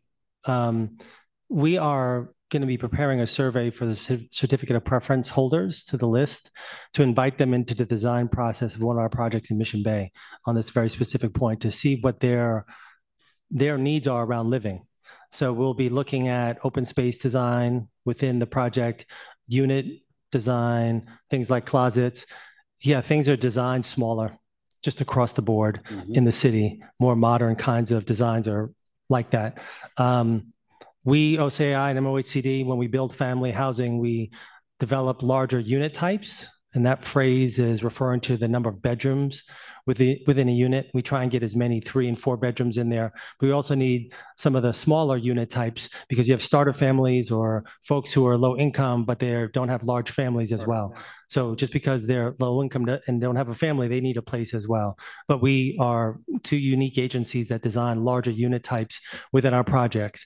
And that has the challenge of reducing the number of units we can produce in a given project. And but those are the trade-offs that we try and balance. But we trend towards the larger unit types, knowing that the 2, 3, and 4 bedrooms are needed and can fit a three-person household. But you're right, closet designs, stackable laundry, those kinds of things tend to be smaller designed, more efficiently designed. And that's just the way that things are being designed nowadays. But we try and pay attention to having ample closet space, ample room size, living rooms especially, where people can congregate and people can have their family over, immediate family and extended family for holiday events and those kinds of things. And also designing community rooms in spaces, in buildings, so that you don't have to go off-site to hold just a small family gathering, a birthday party, those kinds of things. Thank you. Member Landry. Yes. Thank you, Chair. And again, thank you, Dawn, for being here. So my question, in March, I believe, or April, we was talking about, and you actually, and again, appreciate when you came before the policy subcommittee, and we talked about community benefits. I know this issue is going to come up with Director Davis or Dr. Davis, but as a city, we also talked about all the community benefits agreement, and that's a part of one of our recommendations is to audit the city. What's happening with OCII on the audit and producing some type of super document that lists everything that done happen since 1945, if that's possible, so we could better respond to the reality that Fillmore Center, all these other places within, and not just in the Western Addition, of course, all throughout the city. That's question number one. Number two, is OCI taking a position on recommendations that, although I heard what you said yesterday at the meeting, and even in terms of being, as literally a successor to the redevelopment agency, there's only so much that OCI can do. But like in terms of 5.4 recommendation, is it official position being taken by OCI on 5.4 recommendation, which includes the Heritage Center? Of course, again, 2.2 recommendation, which is the community benefits agreements. 1.1 recommendation, which is the Black Card, which plays into all type of resources and give a sentence to developers or outside participation. That's when we talked about. Yeah, just to get a feel, what is the position of OCII on those particular recommendations? So specific, Ms. Landry, thank you. Specifically regarding the community benefits assessments, we would love to partner with an organization similar to, I think, a similar request regarding an economic study, an impact about either the eminent domain or the purchasing actions of early redevelopment on households and the loss of accumulated real estate wealth in today's numbers. That's not a study we can undertake ourselves. We don't have the capacity. We're constrained by state law in terms of our activities and what we spend our money on. But we'd be happy to provide our records, which are confidential, and work with folks to examine them in a way that makes it accessible. We'd be happy to walk with any of you folks into the various foundations to seek funding to study those things. So we're in partnership with you to look at those things. But undertaking those things ourselves are something we're unable to do due to the constraints of state law. Your reference to the Black Card, we would love to see how the certificate of preference program can be monetized in some way. Again, we're constrained by state law as to what was in place in 2012 and those rules. We're trying to lean into our certificate of preference program in terms of outreach. That's something we're still able to be very active in, and that's outreaching to those certificate holders, making sure that they're knowing about the affordable housing opportunities, are able to avail themselves of those housing opportunities. Again, I just want to be really clear about what is that preference. It's 100% preference across all of our projects. They get the entire lottery to themselves. If we produce a building that has 100 units in it and 100 qualified certificate of preference holders apply, that will be a certificate of preference building. And so our job is to try and get as many folks. They may not want to live in Mission Bay, and so we get low participation. They may want to live in Bayview, or they may want to live in Fillmore. They may want to live in Trans Bay. We don't know. So we're doing this survey to try and find out, where do you want to live? What kind of designs are you interested in? So we can make it more attractive for them. Okay, thank you. And so in terms of the business certificate of preference, which is big for the Fillmore Heritage Center, because some information was given to me that even one of my relatives actually owned a club, for example, in the Fillmore area, the New Orleans Jazz Club or Swing Club back in the days, right? And again, I heard what you said yesterday about Marcus Books. That's wonderful. But I know was the NCLF was not tasked with business certificate of preference to find the business certificate of preference. It was only for certificate of preference for the housing part, right? Correct, the residential component. So the business certificate of preference, just throwing it out there, what's been done to find these business certificate of preference holders? So a fair amount of work has been done between our agency. In the spirit of reparations, I'm saying. With all this is in spirit of reparations. That's all I'm here for. Okay, let's go. In the spirit of reparations for the business certificate program, which is now an expired program for OCII. Again, the constraints of state law don't allow us to undertake new programs. But we've been working, and I want to give a shout out to Director Davis about this, and Brittany Chiquata, who have been helping us to try and take that program and try and get it over the city. I want to give a shout out to Sarah Dennis Phillips from OEWD, who is actually cooperating with us, and Diana De La Ponce and Larry McClendon at that office that's looking at how they can give a preference in some of the city programs for folks who were business certificate holders. There was approximately just under about 1,000 businesses that were displaced by redevelopment back in the days that receive certificate of preference. And if those folks, who most of them are probably not in business, some are though, perhaps even their descendants could avail themselves of a preference that doesn't exist today in city programs, we'd be happy to cooperate and try and get them as much information. Again, we have information, but we have the resources to undertake new programs or put staff time towards it. But HRC and OEWD are willing to try and stand up something there. Okay, my last question is the Senate Bill 563. And first of all, thanks to Scott Wiener and that particular Senate bill. Could you just elaborate a little bit on that? Because I did actually see the workshop at your last meeting, board meeting. And just so everybody is clear, because when people ask me about actually the Senate bill, I want to be able to articulate that. Sure, absolutely. Show the benefit. And so Senate Bill 593, replacement housing, Senator Wiener, Mayor Linda Breed's leadership, because we started with her and she said, yes, try and pursue this. Again, the state can amend state law, right? Which is what they did in this circumstance. And in the different project areas in the 50s, 60s, and 70s, we built more commercial space than we built residential space. We built more market rate housing than we built affordable housing. And so the state recognized that and said, hey, you displaced nearly 14,000 households, low-income households. Maybe not every single one of them were low income, but households in that period. And you need to replace that. And we had been working on that. Again, with the 5,842 that remained, we had done the balance of 14,000 up until 2012. So this reestablishes our financing authority to begin financing that affordable housing. So that affordable housing can go in any location. So unlike the affordable housing we've been doing since 2012, which is only in the Hunters Point Shipyard and Candlestick area, the Mission Bay area, and the Trans Bay area, this housing can go into any place in the city. And it was work we were doing prior to 2012. And so our commission just had a workshop just last week on what geographies might be prioritized. So we're going to prioritize existing project areas where we have land opportunities to fund housing there using this source of funding, and also former project areas, as well as the Mayor's Office of Housing and Community Development's pipeline, where they have projects that they're working on that need assistance as well. So we're looking towards the Mayor's Office for leadership. We're looking for replacement housing in former project areas for opportunities, as well as some of our existing project areas. Thank you. So that's what it does. Thank you. Yeah.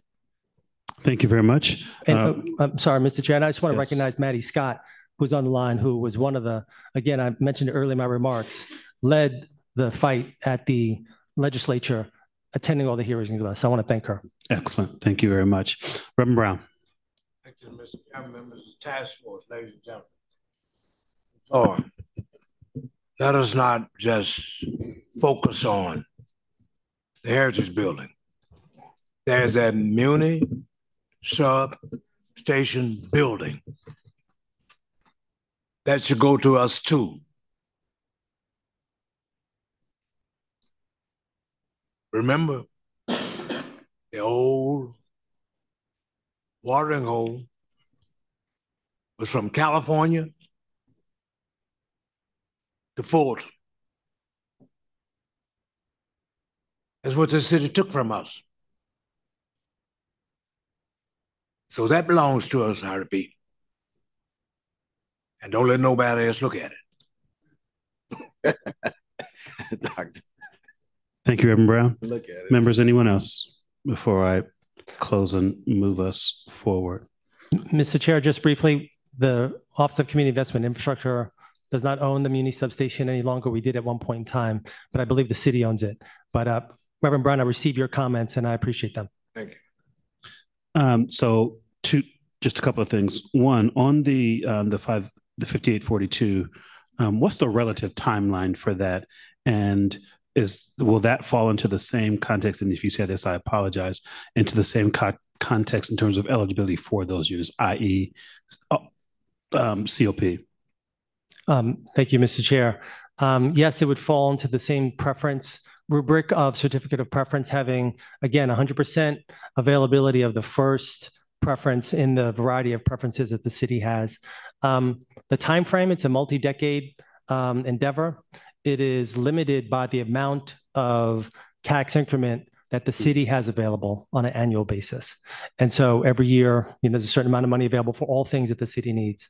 And I just want to address your question that you had asked earlier to Director Shaw regarding how do you advocate, how do you continue to advocate and keep us accountable for all the things that we've said here, but also new things that may come up. Thank you. I think across the board, and there's always room for improvement, is the redevelopment agency, now OCI, has a very robust and rigorous public participation process. We have a commission and we have an oversight board. So we in fact have two public bodies that govern us.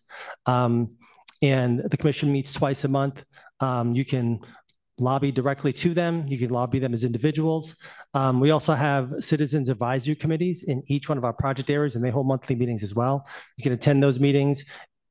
99.9% of things that we bring to our commission goes to our citizens advisory committee members first. So there's a very grassroots community forum for people to discuss things. And then we have an official discussion, sometimes even in a workshop format, not even in an approval. We do two steps so that the commission and the community can ask questions before they adopt things. So those are two huge opportunities. I find myself very accessible. I have an open door policy. Most people have my cell phone number. You have my email. Reach out to me directly. I'm happy to talk to folks about anything that's of concern to OCI and the community. Fantastic. Thank you very much. So, Director Kozlowski, Director Shaw, thank you both very much for being with us this evening. Thank you for your continued leadership. We really, the community needs that continued leadership, understanding that there are parameters and navigation that need to happen. We just ask for your continued tenacity where that is concerned to ensure that the Black community is well served. So thank you both for coming tonight. We appreciate you. Thank you very much. You have a good evening, and thank you for your work. I know it's not easy, so we see you and support you. Thank you. Thank you so much. And with that, we will close this item, and let's call item number 5. I just do want to note for the record that we did achieve quorum at 6:03 p.m. tonight. And now I would like to call item number 5, the director's report. This is a discussion item. Presentation by Cheryl Evans Davis, Director of the San Francisco Human Rights Commission, with an update on the Office of Reparations and an update on the Fillmore Heritage Center. There will be public comment on this item, and again, a reminder that public comment should relate specifically to the presentation and committee comment on this item. Is item 5? Because it's late there. Thank you. So she can go back. John, I don't think I'm going to need the slides. I'm just going to go through. I mean, you could go to the one that has the summary of what what it is that I said we were going to prioritize in terms of the 15. I think it might be the last slide. I will scroll to the back end and let's find them. There we go. That's it. Yep. Chair, are you ready for me? Sorry to start to. Yes, please. Thank you. Thank you. I will try and move quickly through these. I just want to give updates on the different pieces, and I will provide space for the chair to give more detail on the conversations last night at Third Baptist Church. I think the chair and Reverend Brown can speak to that process and some of what we heard. So just wanted to give, I know Director Kozlowski mentioned this with regards to the cash payments, and I also want to give a little bit of a disclaimer at the beginning. I know that there were questions and kind of the wanting to hit all the things, and just want to be honest that we don't have the resources or the capacity or even the infrastructure with regards to legal will to do all of the things at this point in time. And so part of that is continuing the work. So with that, I will start with the idea around the cash payments and leveraging the certificate of preference list. Had a conversation with the city attorney's office as well as with Director Kozlowski and other folks from OCII. The certificate of preference list has over 12,000 people on that list. 98% of the folks listed on there are Black, African American. And so we have made a decision to, I should say, myself in consultation with the city attorney's office, to prioritize moving forward with trying to see what the process would be to do cash payments for people on the list over the age of 70. There are currently over 1,700 people on the list over the age of 70. That would be a $42 million payout if we were able to get in touch with everyone. We are, as you know, there was $4 million over the course of 2 years allocated specifically for the Office of Reparations. We are in the process of looking at a couple of different things. What would it take to build a system, and hopefully by the January meeting, the city attorney's office will have an outline of what it would look like for us to be able to roll this out next year in terms of cash payments, what that would look like for folks that are still living on that list, and then to begin to move down the list and say, if we were going to serve more people. But just knowing that we need to start somewhere, we have prioritized folks 70 and older on the certificate of preference list. We've had some conversations with the attorney in Evanston who built the legal structure to do those cash payments, the initial first cash payments for that in the country. And so we have had some of those conversations, and have, as I mentioned, worked with the deputy city attorney assigned to the HRC as well. With regards to the Fillmore Heritage Center, we've talked about that a little bit tonight, but yes, we're very excited about the potential to bring Marcus bookstores in. And again, the idea would be that there would be no cost for Marcus bookstores to come into that space, that we would help with whatever support they needed to go into the space, and that they would not be charged rent to be in the space. So wanted to just say that about the Heritage Center, and I'll leave it to the chair and Reverend Brown to say more about the meeting last night. Lastly, just wanted to, before I run through the full on list, wanted to say that the conversations around the HBCU satellite that we're building on previous work and conversations that the mayor had been having with the White House initiatives on HBCUs, as well as the recommendations that came from the Dreamkeeper Initiative, but that wanted to be very clear that the work of this body really validated and created the space to advance and continue that work. We've been in conversation with the United Negro College Fund, as well as several different HBCUs. We're looking to host an HBCU convening of HBCU leadership on February 2nd, and then also looking to host an HBCU, Bay Area HBCU alumni and Divine Nine reception on that date. We are working with the various HBCUs. They've identified people that they would like to be in contact with and that they think would make it beneficial for them to consider hosting a satellite here in San Francisco. Working with the United Negro College Fund, we're looking to host 15 to 20 HBCU students for internships in areas of interest identified by the various HBCUs, which include STEM, agriculture, including cannabis, pharmacology, government, AI, environmental sciences, and education. And then hopefully at the next meeting, I know Joelle and Kathy have been working with team members on the war on drugs audit and have put together some at least spreadsheets that can help with some of the work that folks have asked for. And so again, if not next month, then for sure in January, we can give more concrete information. Now, just moving through all of the different recommendations that were shared before, the formal apology, Supervisor Walton is working on that and crafting a resolution or legislation or something to go in and be introduced at the Board of Supervisors. With regards to the Office of Reparations, given the limited amount of funds, I have been working on like the staffing piece and then also trying to understand how some of those dollars could be used to get cash disbursement out to some of the seniors. Support with statewide reparations. This is where a staff member could help to make sure that we're coordinating and supporting and doing some level of project management. So again, hoping to leverage some of those funds for that. Landmark preservation is one that we'll have to come back to and hopefully give an update in the next meeting. The Black Historical Cultural Centers, there is currently funding under the Human Rights Commission an RFQ out to build culturally affirming spaces that would focus and prioritize on Black historical cultural centers and being able to support. We've talked to some faith-based as well as community centers who are interested in applying on that. The gun violence intervention model, we have been having some conversations with community members as well as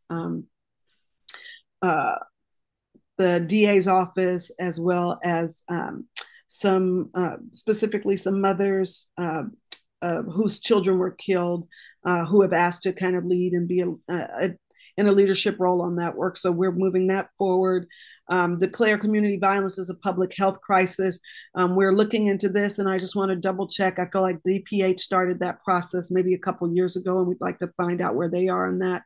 Culturally responsive substance abuse services. We've been working with DPH and some community members on how to be intentional in that regard. And then the last two, I will say, increase vote and civic engagement and participation, as well as efforts to repeal Prop 209. Those are things where the other piece that I would add to that that's not on here, but that we'd really love to have this committee help build out or at least think about how to move forward is what is the private sector body that is able to do the fundraising, help get additional dollars, or push the envelope on things where the city might not be willing to do. And so I think that there's a need for some of these to think about whether there's a fundraising effort or there's an entity set up that is able to do additional dollars and move that forward. So I will stop there and thank you for your time. Thank you, Director Davis. So let's go to, please, public comment, and then we'll come back to comments and questions of members. Are there any of the members of the public attending in person who would like to comment on Director Davis's report? Okay, are there any members of the public attending remotely who would like to comment on the content of Director Davis's report? Please use the raise hand icon. Okay, I do see Dennis.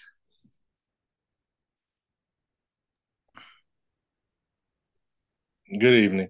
Thank you, Ms. Davis, for your report. Although it's well put together, I see one thing missing. And again, it's in the real estate development sector, one of the highest paying sectors in the community, as you know, in San Francisco. And as Ms. Berry spoke, another leader and a queen of our community stated of the size of her unit and different things, disparities that she has, as well as many in the community. That is why we do need Black developers, Black contractors, and Black truckers involved, and we need them done now, especially as Reverend Amos Brown spoke eloquently about the building on Fillmore Street, which is ours.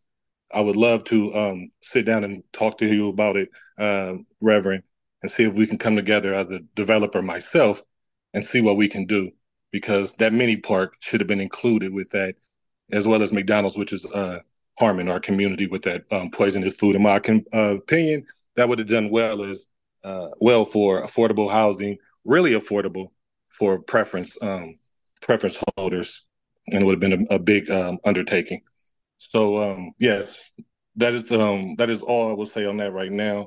But development is very key, because again, from Sunnydale, Potrero Hill, all the way back down to Fillmore, billions of dollars are going out of our communities in the hands of wealthy Chinese developers, wealthy out-of-state white developers, and none into the Black community's hands, and that's egregious. Thank you. Thank you for your comment. Now I'd like to welcome Cheryl Thornton.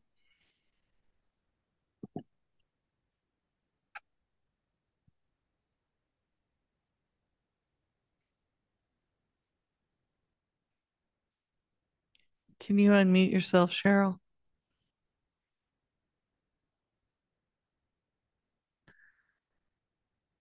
Okay, it seems like we're having technical difficulty with Cheryl's unmuting. CC Horton, can you unmute yourself?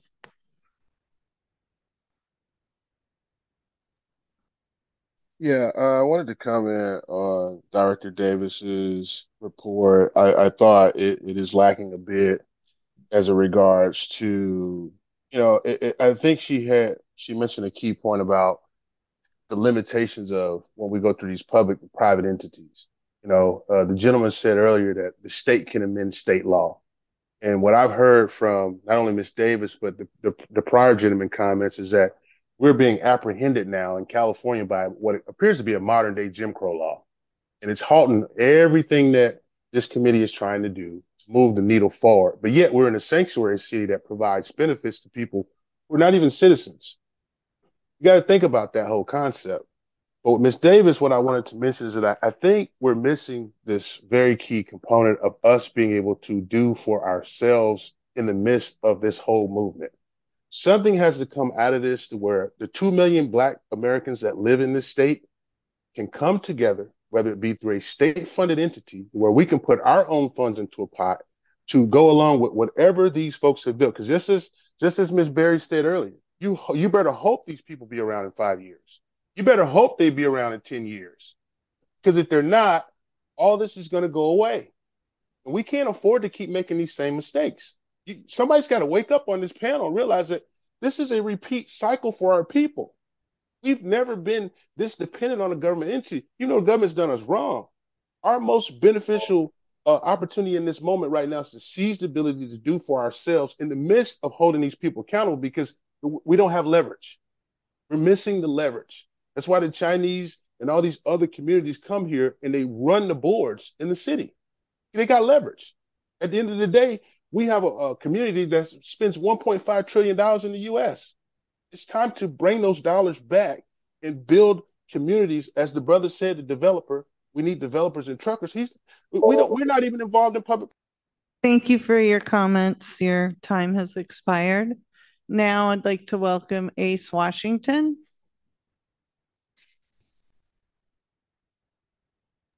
Okay, can you hear me? Yes. Hello there. Well, hello. I'd like to give honors to Dr. Director Cheryl Davis. She's been a wonderful access to our community ever since she's been in our community in the Western District. After saying that, now let me talk about what I want to talk about.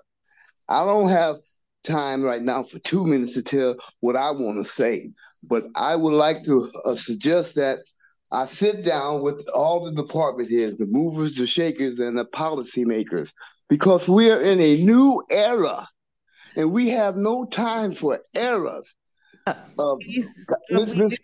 We do have general public comment on items not on the agenda. This is not Juno. It's directed to Cheryl Davis. I gave homage to her. Now I'm telling her and all the rest of them directors sitting in there that Ace on the case need to sit down with them. I can't talk about what I want to talk about in 2 minutes, just like the brother said earlier. There's got to be some kind of leverage put in our community. Excuse me, I'm getting excited now because I know my time is getting up. But I would like to sit down with all the policymakers, OCII, the mayor's office, OEWD, Cheryl Davis, everybody, and find out what the hell's going on. Because I just listened to what's happening. Thank you. Thank you, Ace. We have to really focus on what the presentation was. Thank you. Now I would like to welcome Angela A. Good evening, everyone. I just want to make an across the board comment for this presentation as well as any others that come forth. And some of this is a repeat from past meetings. One, I think the major one that I have is there are Black people that live all over San Francisco, not just in Bayview, Hunters Point, or Fillmore. And I know you want to prioritize these areas, but I just want to request and remind you all that you have to also make sure that you are being inclusive of us who do not live in those areas. And I know inclusivity was one of the points that was raised in a prior meeting, that the goal was to be inclusive rather than exclusive. So that's point one. The other thing I wanted to bring up is that I'm seeing that seniors are being indicated as starting at age 70, and I'm wondering why that is, especially since typically seniors typically start at age 65, and even for Social Security, age 62. So I'm hoping that that can be modified, and that's my comment for this particular issue. Thank you. Thank you, Angela. Now I'd like to see if Cheryl Thornton can unmute her microphone.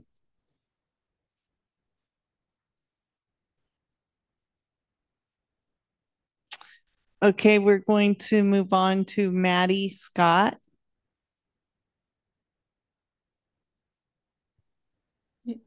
Good evening, everyone. Thank you for a very powerful meeting. Thank you, Commissioner Davis, for your plans of action. And I just wanted to definitely, you mentioned the contacting the mothers to be involved. We would definitely like to be involved in the process with you to help you in any way with the violence prevention piece model.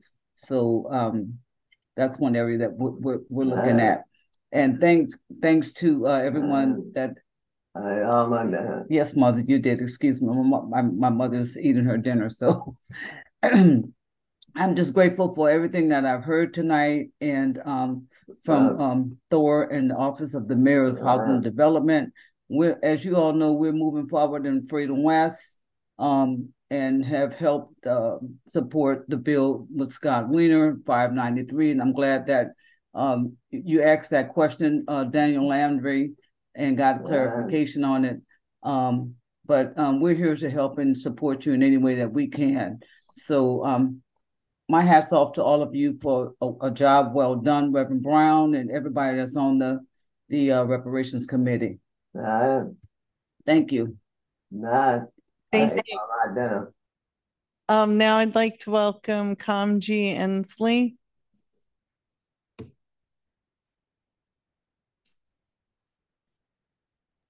Hello.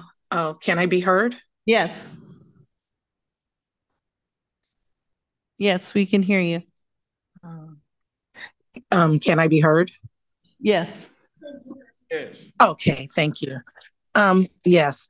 So my question to the last presentation that was given, I hear the priority is going to be given to our seniors 70 and older, but I heard her specify a specific, I guess, program a certificate of something. She mentioned a program of people to be prioritized in that particular program. And I just once again want to stick to the proposal of the Reparations Task Force, and that age group being prioritized is excellent, but I want it to be done across the board for all seniors in that age bracket that qualify, because some of our seniors are in their 70s and 80s, and they've had to move with their children at this point. So for a lot of our seniors that lived in the city, they are now living with us as Generation Xers. And so they are no longer living in San Francisco, but they have been in San Francisco for all of their lives. They fit all the qualifications for reparations. So I think that if we're going to prioritize that age bracket, then we need to stick within those reparations qualifications, and it needs to go to all those seniors that qualify for reparations in San Francisco within that age bracket. Thank you. Thank you for your comment. Now I would like to welcome Stick Broadnax. Can you hear me? Yes, thank you. Yes, I like to thank each and every one of you on the Reparation Committee, Ms. Davis, for a good job that you all have been doing under the circumstances. But I want to ask the same question that the young lady said a while ago. I want to know that are the same people that you had on reparation that will qualify over 70, because I'm over the 70 years old, do we still have to be in that same qualification? How they going to do that? And another thing, we as a people, to me, need more people in positions. We have to be careful with our voting and start voting people in that's going to do the right thing. We already don't have that many black people here on the Jeff Street. So let us just really, really start sticking together. We need to be like glue. I mean, because if not, this stuff been put on me from the time I was born almost. This reparation. Now the federal government promises reparation. The state promises reparation. The city now. Look, these people do not want to give black people anything. They want us to be slaves just like they brought us here. So don't ever think we're going to get anything easy in this country, the United States, where you can send $500 billion across the sea, but you can't take care of your people right here in the city. What is wrong with us as being black and being in a city where there's nothing but, and we built it? Thank you for your comment. Your time has expired. Now we'll try Cheryl Thornton one more time. Good evening. Hi. So my question is around the Hope SF sites. So many of the families that live in the Hope SF sites are products of the San Francisco Unified School District. And so there is a very high rate of high school dropout rates. And the reason I bring this up is because San Francisco being a technological city with high performing jobs, high grade jobs, how will so in the affordable housing AMIs, the lower you go to the bottom, the fewer units that are available, because the way the structure works, they have to pay the developers have to make money, so they have to have somebody to offset that cost. So with the people that currently are living in these Hope SF sites, a lot of times they're in lower paid jobs.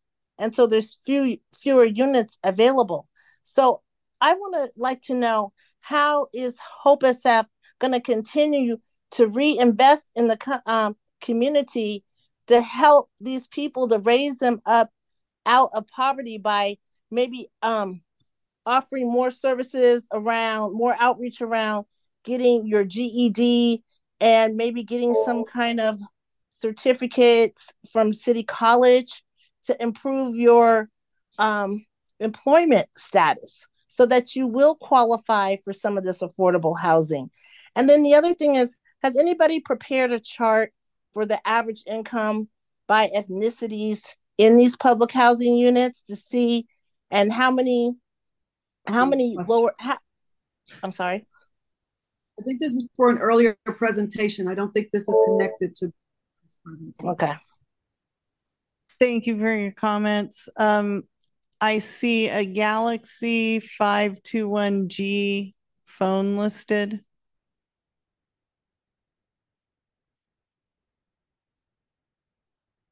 Hello, can you hear me? Yes. Yes, I just have a simple question. How do you sign up for the respiration? I'm 74 years old, grew up in the city and went through school in the city. I'm on, they send me the emails out when they're having meetings, but I don't know if that signs me up for the respiration, or is there form or a certain protocol that I need to go through to sign up for it?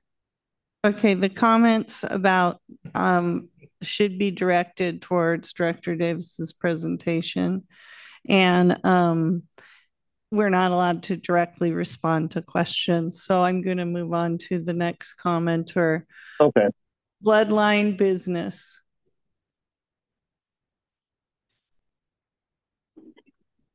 Yes, can I be heard? Yes, we can hear you. Thank you so much. I'm in transit right now, so bear with me. Yes, my comment is for the direct cash payment. I heard $4 million tonight from the lady, I believe, Ms. Davis. And I just want to make sure the main thing is the main thing. And the proposal stated that it was going to be $5 million lump sum direct cash, definitely tax exempt. I just want to make sure that that proposal is going to be buttoned up and it won't be tampered with, because definitely our fellow Black Americans and San Francisco, we definitely need that direct cash payment. I'm hearing certificates, I'm hearing awards, I'm hearing stipend. I don't want to, we don't need that. We need the $5 million direct cash payment. Also, to our senior citizens, one lady that called in, she definitely went over the age qualification for the seniors. I believe Mrs. Davis stated 70, and normally I believe the minimum number is 65, I believe. And like Ms. Ansley stated that, you know, most of the seniors here in San Francisco, they're definitely with their children now, as in, you know, being caretaken by their children. And I would love for the seniors and that family, for said daughter and her husband, or her son and his wife and children, go ahead and get a look at the direct cash payment qualification. I believe it's 1,700, I believe. 1,790,000, something like that. And I heard certificates. Pardon me, I'm in transit. I'm all flustered right now. But yeah, that was my comment. Thank you so much. Sorry about that. We're having a difficult time hearing you, sir. sir. Thank you. Thank you. Are there any other members of the public who would like to comment on this item? If you are in chamber, you can approach the dais. If you are attending online, you can raise your hand. Okay, Chair, I do not see any other members of the public. Thank you. Seeing none, public comment is closed. We'll come to committee. Again, we want to hear from everyone who'd like to speak and or ask questions of Director Davis, and keep in mind the time. Thank you so much. Member Berry. Thank you, Chair. And earlier, I didn't get to acknowledge we got former Supervisor Avalos in the chambers, and it's nice to see someone that's interested in our meetings and also fights for reparations in the Democratic Party. So my question is to Director Davis on her presentation, which I thank you for because a lot of us wonder what happened after the report. So it's good to know there are some updates. And my first question is, in reference to the gun violence intervention model that you had in your presentation, is it based off the one of the Office of Neighborhood Safety in Richmond, California, that was very successful? Yes, so we had been working with Devon Bogus, who was Devon, who was the creator of that program in Richmond. Initially had tried to do it similar to the way that it was done in Richmond, but there's no more Mayor's Office of Neighborhood Services, and there's not an official Office of Public Safety. So he, along with David Muhammad and some other folks, are helping us. We had tried to launch it previously, and folks may remember there were just all these headlines around we were paying criminals to not commit crimes, and we got a lot of in the office, like just ridiculous threats of violence against us if we wouldn't. So we had to relaunch, and we're in that process now, figuring out how to do this in a way that is impactful, but had been working with the creator of the Richmond project. Thank you very much for that.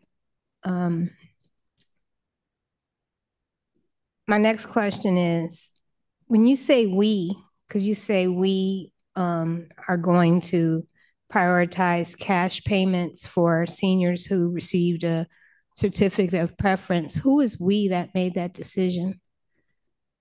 That is we, as in myself, along with the city attorney's office and OCII and other places.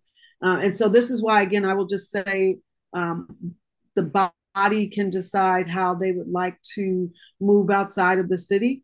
I don't have access to the dollars outside of going through a city process, and the city attorney's office, the controller's office, I have to do things that in a way that they will approve in order to move forward, right? So when we think about a certificate of preference list, even though it's 98% Black people, it is not race-based. And that is something that is easier to move. And so I've been looking at what are the ways that I can get the city attorney's office, the controller's office to collaborate, and that we can all align to actually begin the process. So that's what I mean when I say we. It's the HRC in conversation and collaboration with other city departments that make a decision about what I can and can't do. Okay, thank you. Also, will that lead to, once we get all those people with their cash payment, will it then go to seniors who do not have certificate of preferences? Yeah, I mean, I will say the hope here is that we do it in this structure and get it set up and understand what the challenges might be. And then, yes, there's the potential to continue moving down the list. There's the potential to expand the list. There's the potential to include people that aren't on the list. All of those are options, and some of the things that we actually have been building out and understanding at each step. What's the next thing that we can add or change or do to expand opportunities? Okay, and my last question, Dr. Davis, you mentioned that staffing is going to be considered for the Office of Reparations. Has the mayor released the funds for that office? And if not, when will that be anticipated? So I think the delicate dance here is for me around like advancing the work.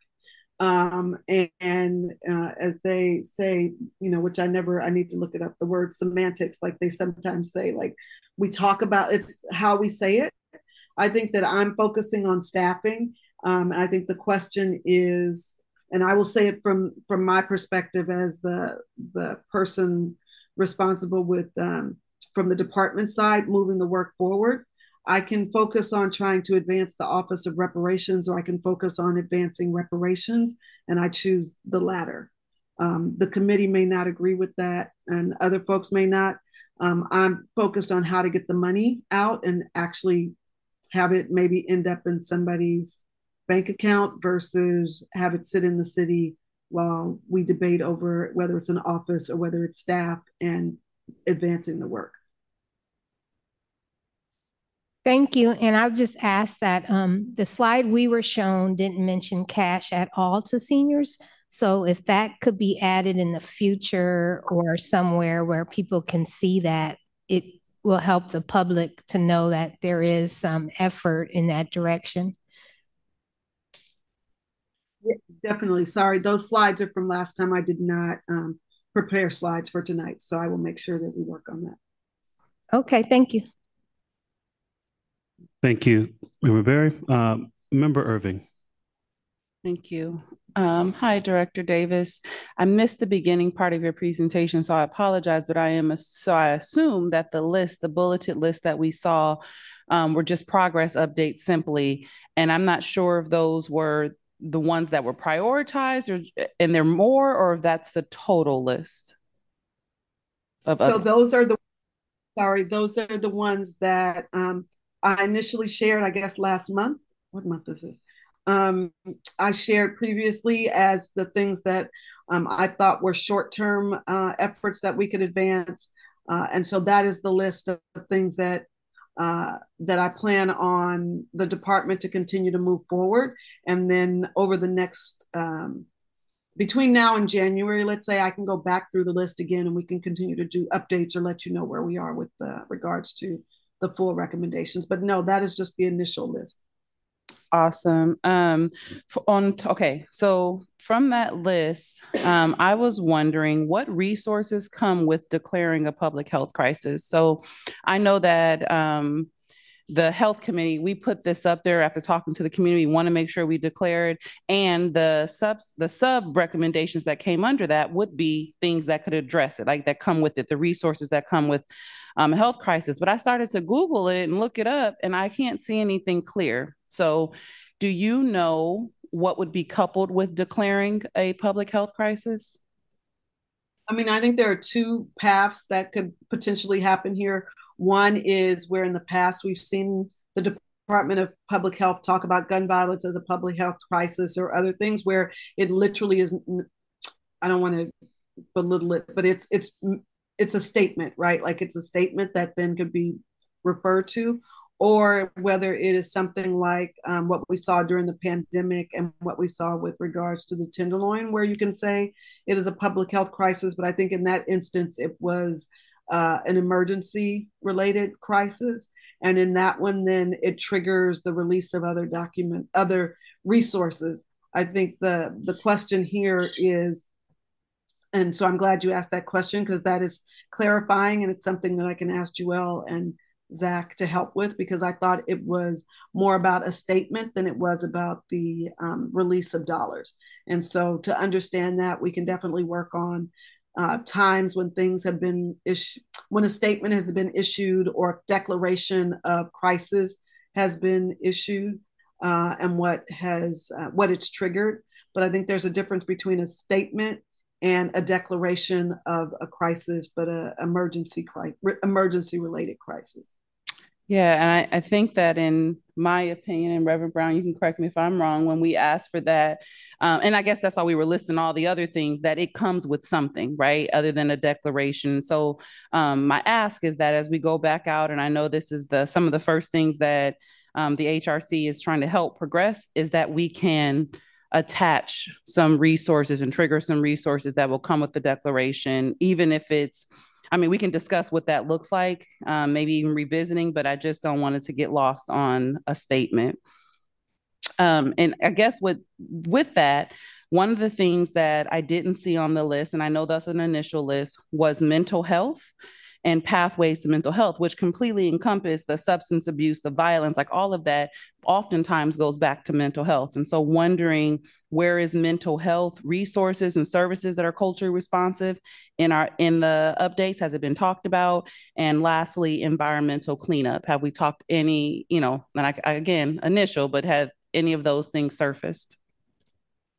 So specific to the mental health piece, we are in conversations.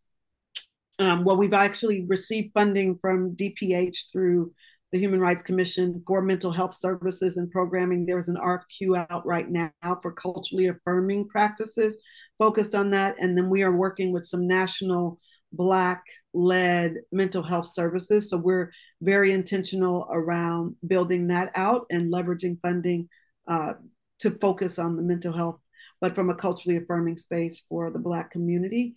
I will say, with regards to, sorry, what was the next one?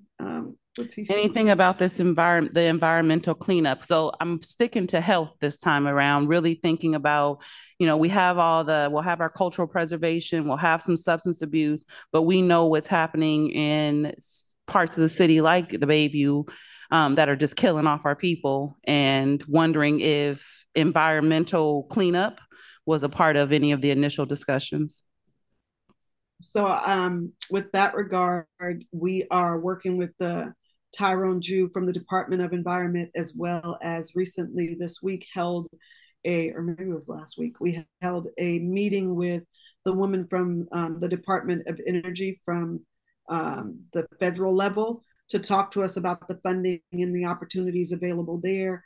And the HBCU partners that we have engaged with are very interested in elevating and talking about environmental sciences and cleanup and research and development, and coming in and making recommendations with the HBCU students that may be, for lack of a better word, stationed here. So it is definitely on the radar. We're just trying to figure out how to be very intentional around that work. Thank you. Thank you. Reverend Brown, and then Member Landry. Thank you, Mr. Chairman, members of the task force. Ladies and gentlemen, Dr. Davis, you indeed are deserving of great applause for the manner in which you kept many balls going, didn't drop them, doing an effective, efficient, and excellent job. I just want to add that your notion regarding the HBCU satellite campuses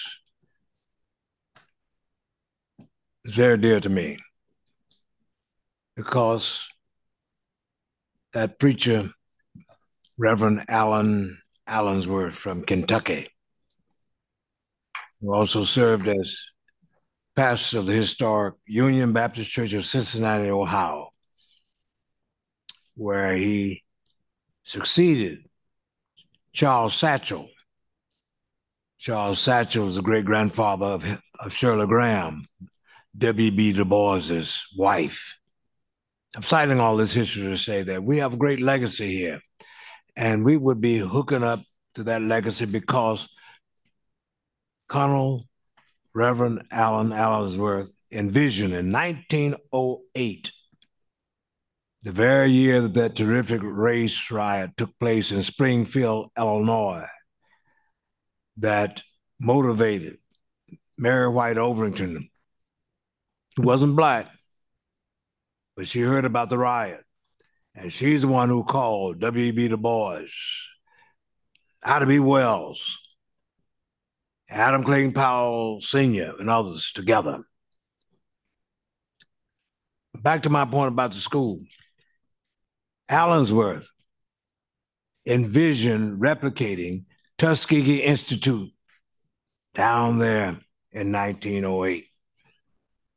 That same year that riot took place in Springfield, Illinois. So we need to have a rebirth. We need to have a renaissance of the mind being elevated in all our endeavors.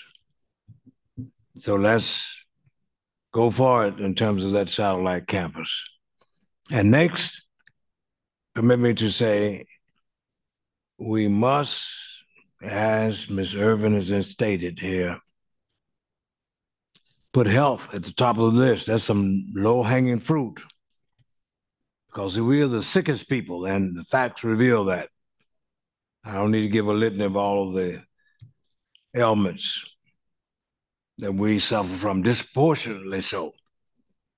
If we're the sickest, we won't be around to get any money, spend any money, or invest any money. The mental health piece, the physical health, and environmental health. That's low-hanging fruit, and this health department has some mega bucks around that we have not gotten our fair share of that we need to go after and get those funds also from other sources, whether it's public or private, in order that we may be fit as a fiddle and robust, be great achievers. So thank you again. Let's move forward. And remember, don't forget, February is our target date. Make sure that center is open. And we look forward to that bookstore being open.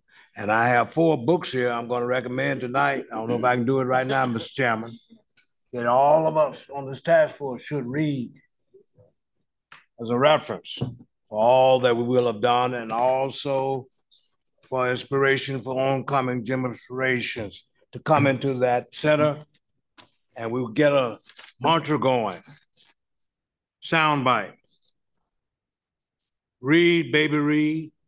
Learn, baby, learn. We only spend 17 minutes reading. 3 to 4 hours, though, looking at that tube.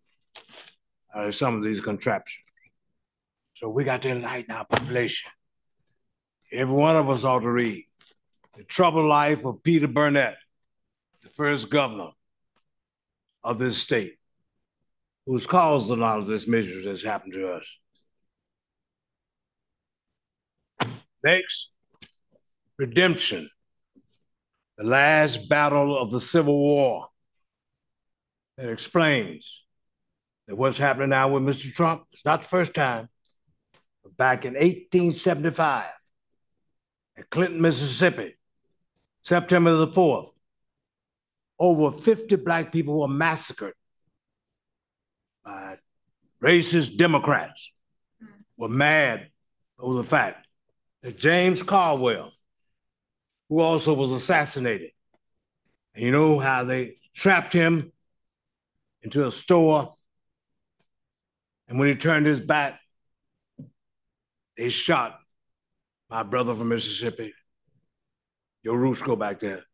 They shot him 40 times. 40 times. But in this book is mentioned where he raised up and said, you thought that you were getting rid of a sullen, ignorant Negro, but you shot a man of great dignity, poise, and power, who would not bow to your racism. Next, I got 2 more. Josiah Henson, an inspiration for Harriet Beecher Stowe's Uncle Tom's Cabin.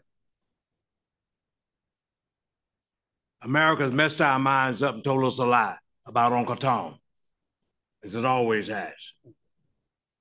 But Josiah Henson was the real Uncle Tom in the flesh. That's where Harriet Beecher Stowe stole his autobiography. And she was the one who got the credit. This has often happened with us. We've done great things, but other folks get the credit. But you must read this book. It'll be a wow moment, and you won't put it down when you open it until you finish it. And then finally here, comprehensive work here. The Dream Dancers, an American reflection upon past, present, and future, by Spencer Jourdain. So, my friends, let us concretize, bring to life Reverend Alan Allensworth's spirit of having a movement to help our young people be enlightened. Thank you, Mr. Chairman, for letting no preacher go long. Thank you, sir. We appreciate the history lesson. All right. Member Landry. Yes. Yeah. Through the chair. Thank you. Thank you, Dr. Davis. So I have four questions. I guess one is more so a comment, and then I'm done. So the community benefits agreement, as you know, was a part of the first and second reactivation of the Fillmore Heritage Center. I would just like to know, in terms of the buildup to March or February, Black History Month, and opening the Heritage Center, what is the plan to ensure that the CBA is a part of the partnership agreement? And also, what is the agreement? If we have gotten to that point, I know we talk about negotiations and them type of things, but I wanted to just really be clear about that community benefits agreement. That's dear to me because as a member of the NCLF, me and this young man right here, Rico, we helped put together the community benefits agreement plan in 2018, which was adopted by the community. And number two, will the garage be a part of the transfer in terms of? Member Landry, can we go one at a time? I'm gonna tell you quite honestly, okay, I probably remember all four if you put them all at the same time. So can we go one at a time? Yes, ma'am. Okay, thank you. Sorry, it's almost midnight and I have not slept in 2 days. So I'm just because now I think I forgot. Oh, the community benefit agreement. So garage. The negotiation. No, go ahead, Dr. Davis. Thank you. The community benefit agreement, that the negotiation for the actual space is being done by the Department of Real Estate and in partnership with the MOCD. And so with regards to what the expectation is and how that's going to be built into the contract or the lease negotiations, that is something that I would have to check in with the Department of Real Estate on and how they're including that into lease negotiations. I'm really much more on the supporting on the financial side of it. Okay. Second. And so the second question was the garage being a part of that. Maybe that's a part of that. You answered that. Is that the Department of Real Estate also? The garage is still kind of separate, and that's another piece that they'll have to figure out. But that there are some things that are already in place for the garage that will, from my understanding, continue. Okay, and so for the black card, that I brought up earlier, how would that play into the Fillmore Heritage Center? Because we try to ensure for the second reactivation that the community would get a different rates, et cetera, to utilize the space on that corridor. And so I think there are a couple of things that come to my mind. Again, I have not checked in with the operators. I've not checked in with real estate and other folks, but I think that they are all in for giving special rates and discounts for community. They also are all in for how do they make this fiscally possible, right? To be able to make sure that they are able to take ownership of that building. And so I think that is a delicate balance in terms of being able to open the space community, but also being able to make money and rent the space out or hold their own events. And so again, I'm not negotiating the activation directly once they sign the lease beginning in March. Right. And lastly, Dr. Davis, and thank you for those three answers. So I love the meeting that took place at Third Baptist, and just as a suggestion, I think, as everyone know, in our community, transparency is a must. Otherwise, things can get real ugly real quick. Maybe just as a suggestion to consider is having update meetings ongoing up to the time negotiations is final and the Heritage Center is open completely, just to keep the community abreast to every step of the way. And again, we appreciate that meeting and all the work you have done, Dr. Davis. I yield my time to Rico. He has a question. Go ahead. Okay. Hey, Director Davis. My question is, so since we're going to be sunsetting soon, how can we all or anyone on the task force that want to get involved with any of those items that you had listed, how can we get involved? That is a really good question. I will tell you, we've been trying to put up different community advisory kind of groups and committees, things of that nature. I think maybe one of the ask of this committee could be, even though the committee is going to sunset, maybe asking, if not monthly, at least maybe quarterly, for community meetings or updates to be put in place and for opportunities for folks to engage. I don't know. I'm just kind of spitballing at this point, but I would say if there's something that folks are directly interested in, please let me know.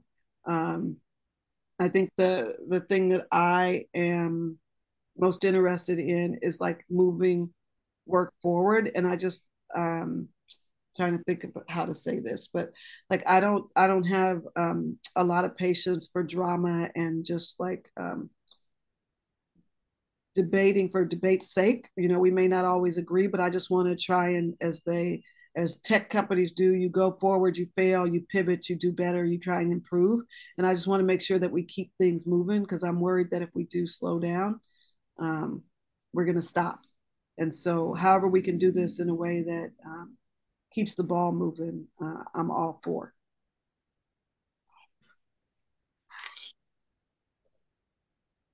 Dr. Davis. Yes, President Brown. I would like to suggest that we would have Harambe time, quarterly Harambe time, the gathering time for the village, and keep this going. And that would be a way for us to bridge the gap between those brothers and sisters who are from the motherland, who live here in the Northern California area. That came out in the meeting yesterday, that they wanted to be informed and involved with the family. And many of them who are citizens. And we should embrace them. They embrace Dr. Du Bois and others. And even places like Ghana, they are providing dual citizenship. It's coming up. And also Kenya. And let's remember all of that wealth that's over there in Africa. That's the largest continent and the wealthiest in terms of natural resources. And we can't let, they can have some, but we can't let China have over. Thank you. And that's what's happening in some of those areas. All right. Nigeria and Ghana. Thank you, sir. On the East Coast, I just want to make it very clear to those the listening abroad, the low-hanging fruit. The Fillmore Heritage Center, you may hear us talk about a lot, but please believe me, each and every one, and I think I can speak for all of the members here on this task force, we're not neglecting or not paying attention to the city as a whole. Yes. This body represents Black San Francisco. So this is not about just us selectively choosing an area and going from there, like it was been said many times over in previous meetings. We're just focusing on the low-hanging fruit. So whether it's OMI, whether it's Black people in the avenues, we're focused on Black San Francisco. So I just wanted to make that a part of the record, because this is not that type of thing. Thank you. Thank you. Yes, Chair, Dr. Davis, yes, please. I just want to piggyback on what Member Landry just said, because, we are trying to help folks who want to be at the Embarcadero and raise Black presence. And we're trying to help people that want to be in the wharf or that want to be in the avenues that are all across the city. So I think that the only reason that we have called out specifically the Heritage Center is because of the location and the long-standing history, but that, yes, indeed, we are trying to allocate and make funds available for folks all across the city. Excellent. Thank you, Director Davis. With that, we will close this item. Thank you, Director Davis, for staying up late with us. We appreciate you, as always. Let me ask us to go back then to item number 2. Let's approve while we still have quorum. Okay, item number 2 is adoption of the September 11, 2023 regular meeting minutes. This is a discussion and possible action item. We will review, or this is the review and anticipated adoption of video recordings and meeting minutes from the African American Reparations Advisory Committee, September 11, 2023 meeting.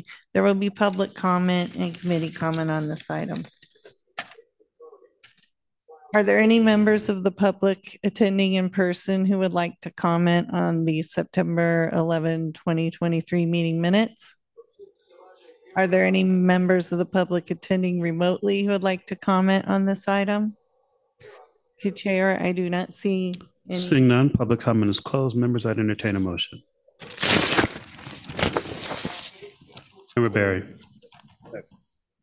I realize we only have a couple meetings left, but I would like for the minutes to be a little bit more clear on what's voted on, what type of information was said, not so brief, but I'll be voting yes. Actually, I move to vote yes on the minutes, but just request that there have more detail in the future. Thank you. Is there a second? Second. All right. All in favor? Aye. Excellent. Thank you very much. All right, let's then move quickly to item number 4. And I promise to be brief. Item number 4 is the chair report. Promise to be the same. It's a presentation by Eric McDonald, Chair of the African American Reparations Advisory Committee, and Tanisha Hollins, Vice Chair of the African American Reparations Advisory Committee. There will be public comment on and committee comment on the silent item. Thank you. So just a few things. One, following the September 19th hearing with the full board, there have been a few, not with all, but a few conversations with individual board of supervisors focused on asking them to be accountable for identifying, reviewing the report, identifying the recommendations that align with work that they are committed to doing, appreciating not everybody's interested in all areas of the report, but to do that and to be accountable for it. The few that we met with said, yes, they would take that on. Again, we did not meet with all of them. And so what I'll be doing is following up with some of you to ask you to have some of those conversations with those that we've not met with. To ask them to be similarly accountable. That was one. Number 2, as Director Davis already referenced, Supervisor Walton is working on a resolution for an apology. The timing, it looks like the timing will be an introduction in January and then a February adoption. That's roughly the intention. If that shifts, I certainly will try and update everyone. Number 3,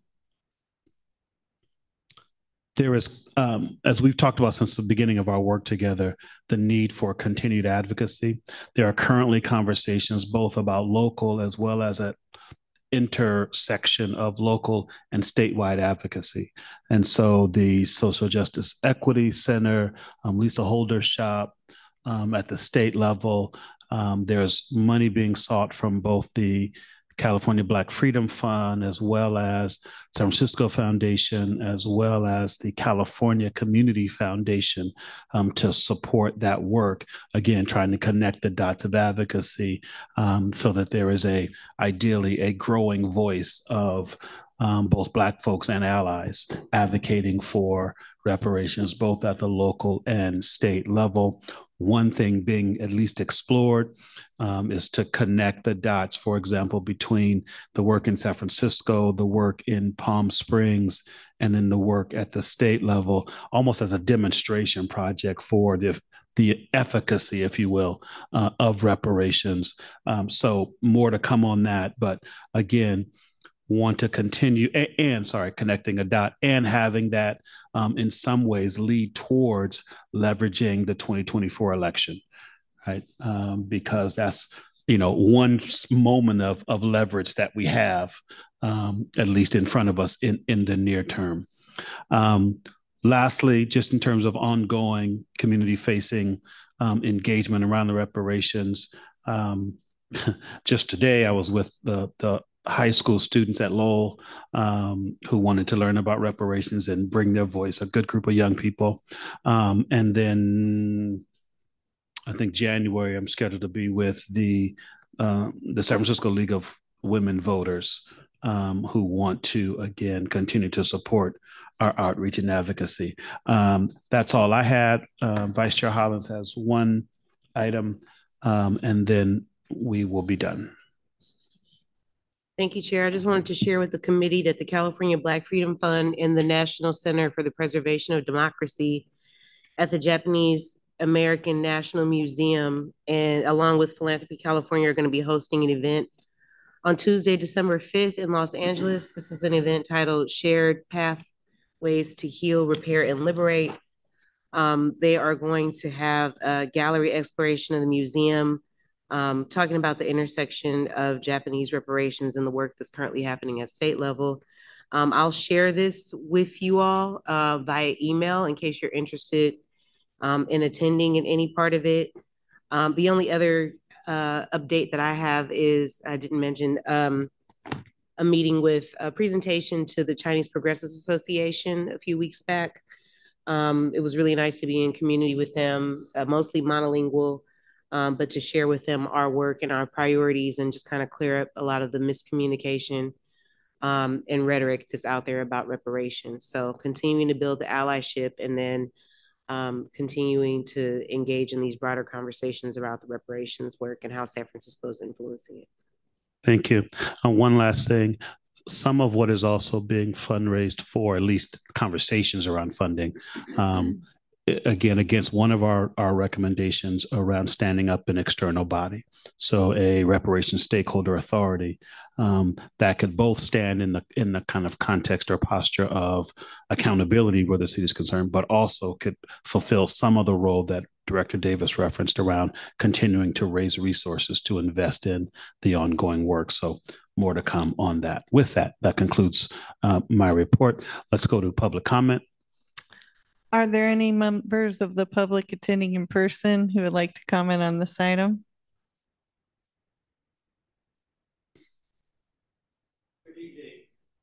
Chair McDonald and Vice Chair Hollins and members of the committee, I thought it was really important that I come tonight and see your work, and I want to also apologize for not coming to a meeting earlier in the year. The work that you all done is an enormous contribution to this country, to this city, and it needs to continue. I love the idea of the authority to continue the work. We're really talking about the need to rebuild public institutions, to rebuild how we take care of not just the Black community, but obviously this is a focus on the Black community, but actually how we ensure that the existing institutions that we have that deny access to Black people can be improved so that Black people can access those as well. So it's yes and that we're trying to do as a city. I think there hasn't. It's really great to hear there's an apology that's going to be drafted. I think the apology and the acknowledgement of the harm that's been caused over the centuries in this nation and over the century and decades in this city is so important. The acknowledgement has to come with action. It's truth and reconciliation that's needed. And anything less than that means that we have to continue, and the authority is a good body for that to happen. I want to be an ally in that process. I'm with the Council of Community Housing Organizations. We want to be an ally in that process as well. We want to hear what ideas we can bring forward to help you think through many of these things. And I'm committed to making that happen. And once again, thank you again for this tremendous contribution. Thank you. Thank you so much. Are there any members of the public? Oh, we do have members of the public online who would like to comment on this item. Ace Washington.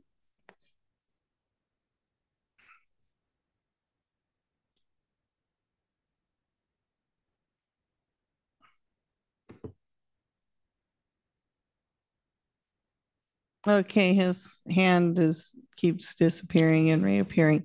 Let's go to Angela A. No, I'm sorry, that was a mistake. Okay, thank you. CC Horton.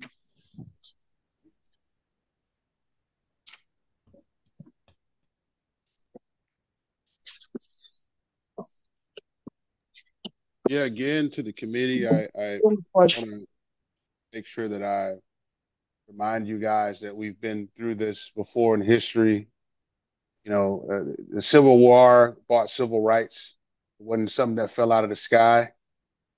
And we've seen our people fight, die to improve this country, only to be put at the back of the bus over and over again. I think in a race-neutral California where race neutrality is the law, guys are taking it very lightly. It's Prop 209 thing. It's all going to come back and burn you. You're going to get sued. If you don't, cross your I's and dot your T's. Trust me, people who are watching this meeting are not just people in this room. The adversaries are lurking. And I think we're taking it very kindly that we're living in an era of modern day Jim Crow. And the thing is, we can't keep putting ourselves in the position. And I get that this is about San Francisco, but this issue is bigger than San Francisco. You look at the 2 million Black Americans in California, one of the largest concentrations of Black Americans in the United States. And just alone, if we were to able to harness the wealth of the 2 million Black folks in this state, we're producing $500 million every year. That's enough to fund those seniors 10 times over with our own money. You best believe whatever is given to you today will be taken away tomorrow. That is our legacy in this country. And I think this committee has taken that with a grain of salt. You guys are just floating around like it's, this list of demands is just going to be granted and it's going to be all over. Our kids are going to pay for it. And that's what's going on now. We're paying for what happened 40, 50 years ago because somebody didn't cross the I's and dot the T's. Better wake up. We got to do something for ourselves. In the midst of repairing ourselves, we need to do for ourselves. We can't be dependent on folks. Thank you. Your time has expired. Now I'd like to welcome Dennis. Thank you. Good evening. I'm going to speak brief, but as the founder of the newly formed Fillmore Community Development Corporation, I commend the board and ask you guys to keep going, but the people on the grounds through our surveys and other outreach are suffering, not only from the Bayview, but Lakeview, Sunnydale, and as you know, jobs is needed was to pull us out of this, and not just minuscule jobs or, as Director Berry said, stop sign holding, apprenticeship jobs. We are more than just apprenticeships in the Black community. This item is related to Director Davis's report. No. Well, I think it all goes hand in hand. Chair's report. It's okay. Chair's report. If you want to wait until the next item, which is general public comment, that'll be fine. Thank you. Maddie Scott.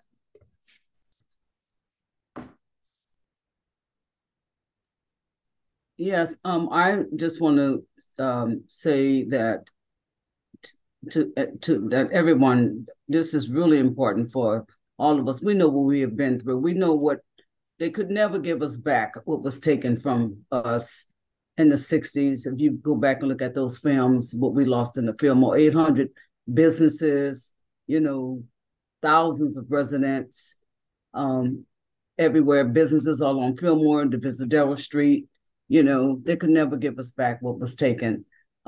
Ms. Scott, This is related to the chair's report, but if you would like to comment on general public comment on items not on the agenda, which is our final agenda item, you're welcome to do that.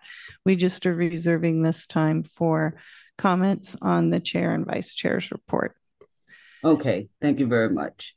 Are there any other members of the public attending in person or remotely who would like to comment on the chair's report? Ace, can you unmute yourself?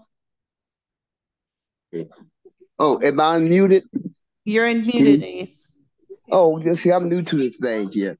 So, see, these meetings go on so long, you don't know the subject. I'm hoping I'm talking on the subject. Oh yeah. So I feel. Damn it. Let me see here. The subject is the chair's report. If we could close this out and then go to general Okay. comment on items not on the agenda. Close it out. Close it out. I ain't gonna interrupt. Just close it out. Thank you very much. Okay. Thank you. Thank you. Seeing no more public comment, this item is closed. Now we can go to the second to final item, general public comment. Okay, I would like to welcome back Maddie Scott. Thank you. Let me unmute. Sorry, I was muted. I just wanted to say this has not been an easy task and will not be an easy task, but I want to commend everybody that's on this reparations committee, and definitely comment, as Reverend Brown said, about the HBCUs, which is very important. We need that more than anything, the education and the housing piece, and definitely the mental illness. And we know that gun violence is the number one cause, the leading cause of death of children in this country. It is still the leading cause of death of young African-American men in this nation. And so that is one of the major health disparities that we definitely need to pay attention to, because we're losing a generation of our men. I'm grateful and thankful for all of you for the hard work and the time that you put in. The report that Dr. Davis gave was eloquent and to the point, and I'm glad the sister brought it up about the mental health, because that is the number one problem that's in our community right now. It's mental illness, homelessness, and gun violence. The other thing is the seniors. Seniors now are situated legally 62 years old, but now also 55. The age of 55 and up is considered seniors. So we really need to look at that, because 70 years old, the age of 70, we know a lot of our seniors, many of us don't make it to that age because of health disparities and environmental factors. So we really need to look at that area. But I just want to commend everybody for your hard work and everything that you're doing. And just to say that we are doing it in Freedom West. With our development going on, is black everything. Okay, so just be mindful of that. Your comments, your 2 minutes has expired. Now I'd like to welcome back Ace Washington. Okay, you guys excuse me. I keep running upstairs to my granddaughter to fix this because I don't know too much about it. But I have a lot to say. But one thing I really want to say is I still want to meet with all the department heads to find out what's happening. I commend the African American Reparations Committee, particularly the ones out of Fillmore, and all of y'all. Y'all doing a great job. But I want to make this last suggestion to the whole committee. I talked to Fred Blackwell's secretary today that put the out-migration together. As I said before, a lot of y'all information came from the out-migration. I think, and I recommend, that when the sunset is over, we organize a big meeting with the out-migration people that's left. Some of them have died, and with your younger committee, and go over some of the things so we can keep this ball going. Because like some people say, if you let it sunset and let it die, the city's going to just put it on the shelf. And if we don't elect this next mayor, which is London Breed, Queen Bee, we through. The Black community is through. Everything y'all put together, everything the out-migration did, will be through. So we have to fight for this. You guys are the younger generation up, and we got to get that old generation back, the out migration. And you got to team up together and show them that it is what we, in particular, everybody talk about the Fillmore. Yeah, that's where all the damage mostly done in the Fillmore. You got the Jim Jim Jones thing happened. That was a conspiracy of the government, and now it's a government building there. It's the mail. So we got a lot of shit that. Excuse me, I'm a little excited. We got a lot of stuff that we have to get together and continue on. My name is Ace. Damn it, and I'm on the case. All right, that's all I got to say. Thank you, Ace. Now I'd like to welcome Dennis.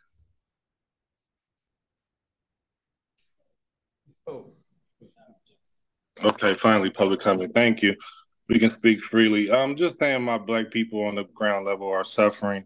If any of our new developments are not fair cloth to rad conversions, we will never be able to afford the AMI, which is area medium income. We need to make sure our new developments are deeply affordable. That is just a gem for me being a Black real estate developer to my people. Section 3 of HUD states that Black residents that have businesses are supposed to receive preference and priority, and it hasn't been happening. Secondly, and that's where the residents of the buildings that are of the project, if there are none in that building, then they must go citywide and look for Black businesses. Another thing that's not happening, they're skipping the Just City Build, which is a government-backed thing, and we allege that to get kickbacks, and then they go to Black organizations that are outside of the city who agree with the sellout of our Black people. The management companies such as John Stewart are monopolizing our Black buildings and are moving non-Blacks into our vacancies citywide. That needs to be stopped and addressed. When you guys sit up here on the board and said that MOHCD and others are doing a great job and then cite the discrepancies, is very egregious conduct, to say the least. Jobs and lucrative city contracts is needed. Related housing is destroying the Bayview and our Black communities and need to be held accountable. Where is David Chu, who is holding and suing for the Chinese residents, but is not being held accountable to sue for our Black residents, especially over at Alice Griffin, that is built on contaminated ground. That's the research that we and our team have done. And our people are suffering from cancer-like ailments and others. And I just want to speak on lastly, the Bayview lawsuit that was just settled for a smallest amount of money after being supposedly up to $23 billion was, I guess, settled for $5 million. Horrible. Your 2 minutes has expired. Now I'd like to welcome Galaxy S215G guest. Hello, can you hear me? Yes. I want to apologize to the board for being out of order earlier. I'm trying to figure out, how do you sign up for the reparation? Reparation. I grew up in San Francisco and I live in the Bayview. And I don't know where you sign up, even though I get the emails.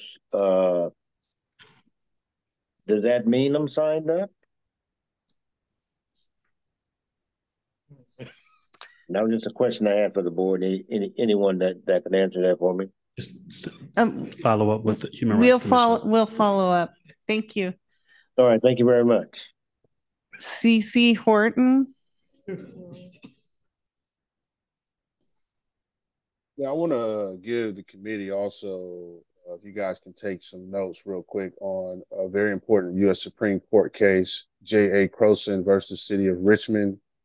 I heard the Director Shaw speak earlier about race neutrality. I heard Director Davis speak about race neutrality. Well, in J.A. Croson versus City of Richmond, it was one of the last cases that Thurgood Marshall ruled on. And that case is very important because what it says is that disparity is illegal in the United States. And Black Americans have led disparity in California the last 30, 40 years. Go read the Caltrans report. Go read any disparity report done by the state. Why the city of San Francisco hadn't done one, I don't know. But to get beyond this race issue is very simple. And Supreme Court precedent exists that is on our side. J.A. Grossman versus City of Richmond. That case says, period. If disparity exists, it is a mandatory duty that it be addressed. And for Black Americans to lead disparity in California for 40 years, Prop 209 means nothing when you're leading disparity. And I haven't heard anyone mention that on this panel, which is it's a bit shocking.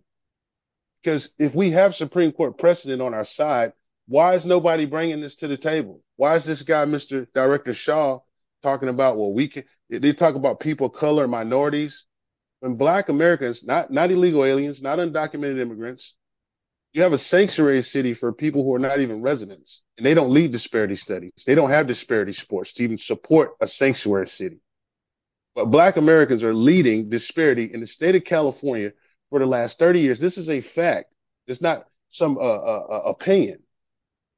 Caltrans does a report every 5 years. And the last one they done, Black folks we're behind folks who don't even speak the language when it comes to public procurement and getting access. Comments, your 2 minutes is expired. Now I'd like to welcome Yasmin. And I'm sorry if I mispronounce your name. Oh, I cannot read your last name anymore. Yasmin. Good evening. My name is Yasmin Abdusami Oakley, and I've been following the Reparations Task Force here in San Francisco for a while now, and I really don't understand why I don't understand your eligibility process. I don't understand why you use the language that you use, because you need to use language that is specific to Black Americans who are descendants of emancipated Americans. You're using the term Black. It is very vague. Anybody is Black nowadays. A person from South America can identify as Black. A person who is a continental African can identify as Black. These harms have been specifically done to descendants of emancipated Americans who were once enslaved in this country. And the language that you're using, the previous callers are right. People of color, minorities will be eligible for these benefits. All of the wonderful recommendations that you are making is going to the housing that you want to create. It's not going to be no descendants living in that housing. It's going to be people of colors and minorities. And I really don't like it. It sets a bad precedent. Dr. Reverend Brown was on the state reparations task force. I don't understand why you are not using the language that was cultivated in the task force that is specifically for descendants of emancipated persons. We are the ones who are the most homeless. Our children are the most unread and are the lowest scores in math that are descendant Americans. We are the most unemployed. And the language that you're using, talking about Black folks and Black people and Black is going to have our reparations under. Now I'd like to welcome Kamji Ensley.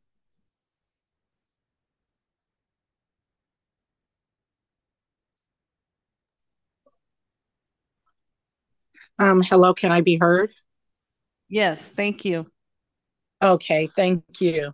I first want to start off by thanking this Reparations Task Force for the absolute wonderful job you have been doing, and for keeping and structuring the language. I love the questions that you asked of all the presenters tonight. I love that you are keeping it exactly where the needle needs to be.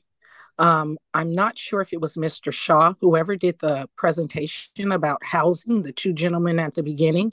I heard his response, and what I need for people to be as sophisticated as they were when they redlined us and stripped us of all of our homes and the equity that we could have had. I need them to be that sophisticated when they figure out a way to correct the harms that have been done to us. Okay. I need them to think, and I don't need people to say, hey, that's the laws of HUD and that's just the way it is, when I know that HUD was created to help Black Americans across the country.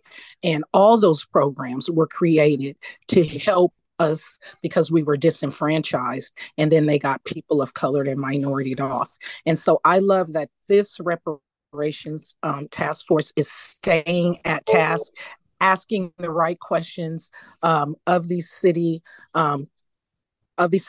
leaders who are in these particular positions. And I want to say this: we get around race by understanding that Black American is also an ethnicity of people. We are an ethnicity of people. We need to leave that race stuff alone, and we need to just concentrate that we've had many name changes: African American, Black American, Negro. All of those are a classification, but we are a unique ethnic group of people that come from descendants of chattel slavery and free people of color. We have been now I'd like to welcome Angela A.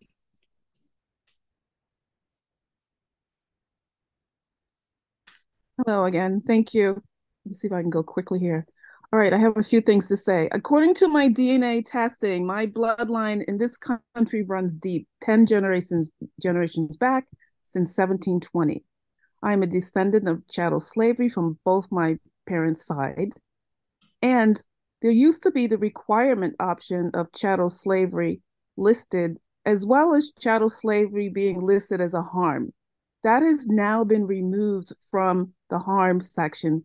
And even though I've lived here for 35 years and am a descendant of a slave, because it's been removed, I would not qualify for reparations. And I'm sure that there are many other people who would not qualify as well. So I don't know why that has been removed. Is that a typo, or has the committee, have they voted on that?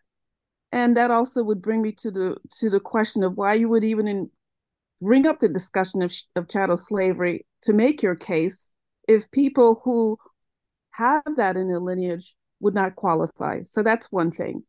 I also want to request that if you are going to move and having to show proof of slavery, if you would consider also, for example, DNA testing. I grew up in a foster care, so I don't know my family's history, but DNA testing would definitely prove that point. And about the population decline, I brought this up in the past meeting. I think the harm comes from the fact that we have lost political power. Anyone who's been a registered voter in San Francisco for several years, we've lost power. Therefore, we've been harmed. Thank you. Thank you for your comments. Now I'd like to welcome Stick Broadnax.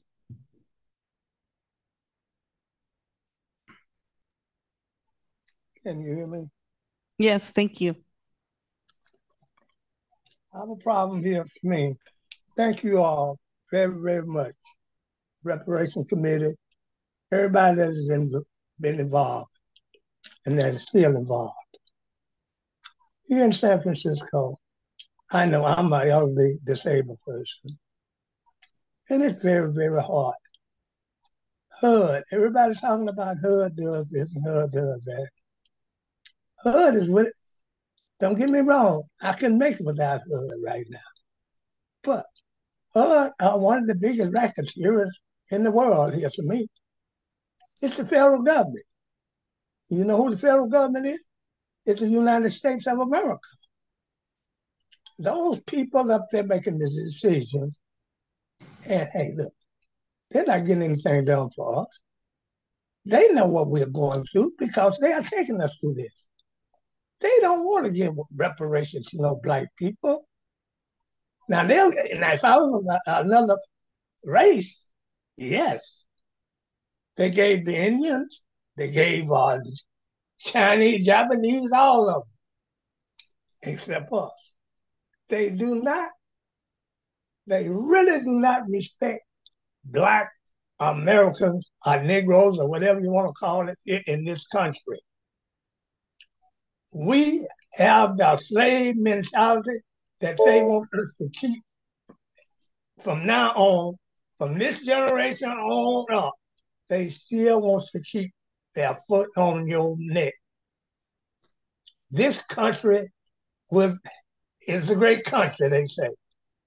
Yeah, for the whites and everybody else, but it's not great for us because we built it. We are the only people that cannot get what we need in this country. You ever notice when anybody get ready to your comments, your 2 minutes is expired. Now I'd like to welcome Ayat Jalal. Yes, can I be heard? Yes, thank you. Blessings to all. I say to the ancestors of all present. I'd like to first off say there is a lot of separation. We've been separated and labeled for so long. And point of clarity, I'm under the impression, I would hope that reparations from this individual city was for the people whose families were in this city at a particular time. A lot of us has moved. Also, I'd like to say to my people, man, we need to understand as far as reparations, this is a way of corralling our minds. And once again, it seems like the end result is us paying rent, joining into an economy of white man-made dollars. And that's not being racist. It's just that money has replaced our worth to one another. And most major civilizations that we built on knowledge and science had no currency, not in this mode. And we just need to stop being corralled. I don't want a job. I want a destiny to build our nation, how we want. Not to replicate this or be given money, to be allowed to take part. That's foolish. That's the result of slave master giving us education. And I'll keep it at that. Blessings. Thank you for your comments. Are there any other members of the public who would like to participate in general public comment? Okay, seeing none, general public comment is closed. Thank you very much. As we move to our final item, one quick announcement that I overlooked a little earlier. It's an FYI. On October 17th, the Board of Supervisors voted to end remote public testimony at all Board of Supervisors meetings, their committees, and public advisory bodies, including this body. The only exception is accommodating disabilities. Secretary Moki Meyer will provide information for folks to share your opinion on this legislation by contacting members of the Board of Supervisors or the mayor's office. Thank you. With that, item number 7 is adjournment. I want to remind you, our next meeting is November 13th. I know things can be challenging at times, but I want to encourage November 13th. Sorry. That's correct. December. Wait. Today is November 13th. Sorry. That's what's in my notes. I'm sorry. I showed you, like I am reading my notes. right. It's December 11th. Sorry about that. Oh, thank you. Thank you for like, what are you talking about? It's late. December 11th. And again, I know we have 2 meetings remaining. I really want to encourage, to the extent possible, in-person attendance. Again, I understand life happens. But if at all possible, please attend in person. I would entertain a motion to adjourn.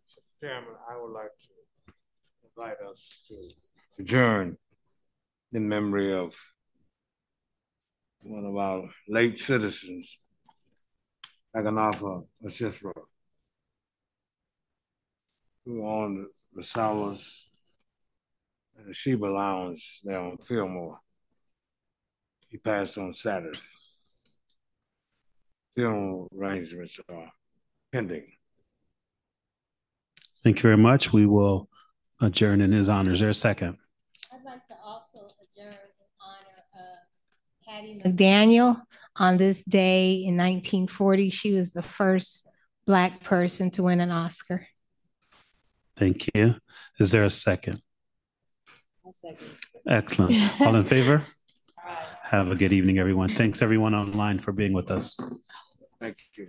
Trying to take your reparations.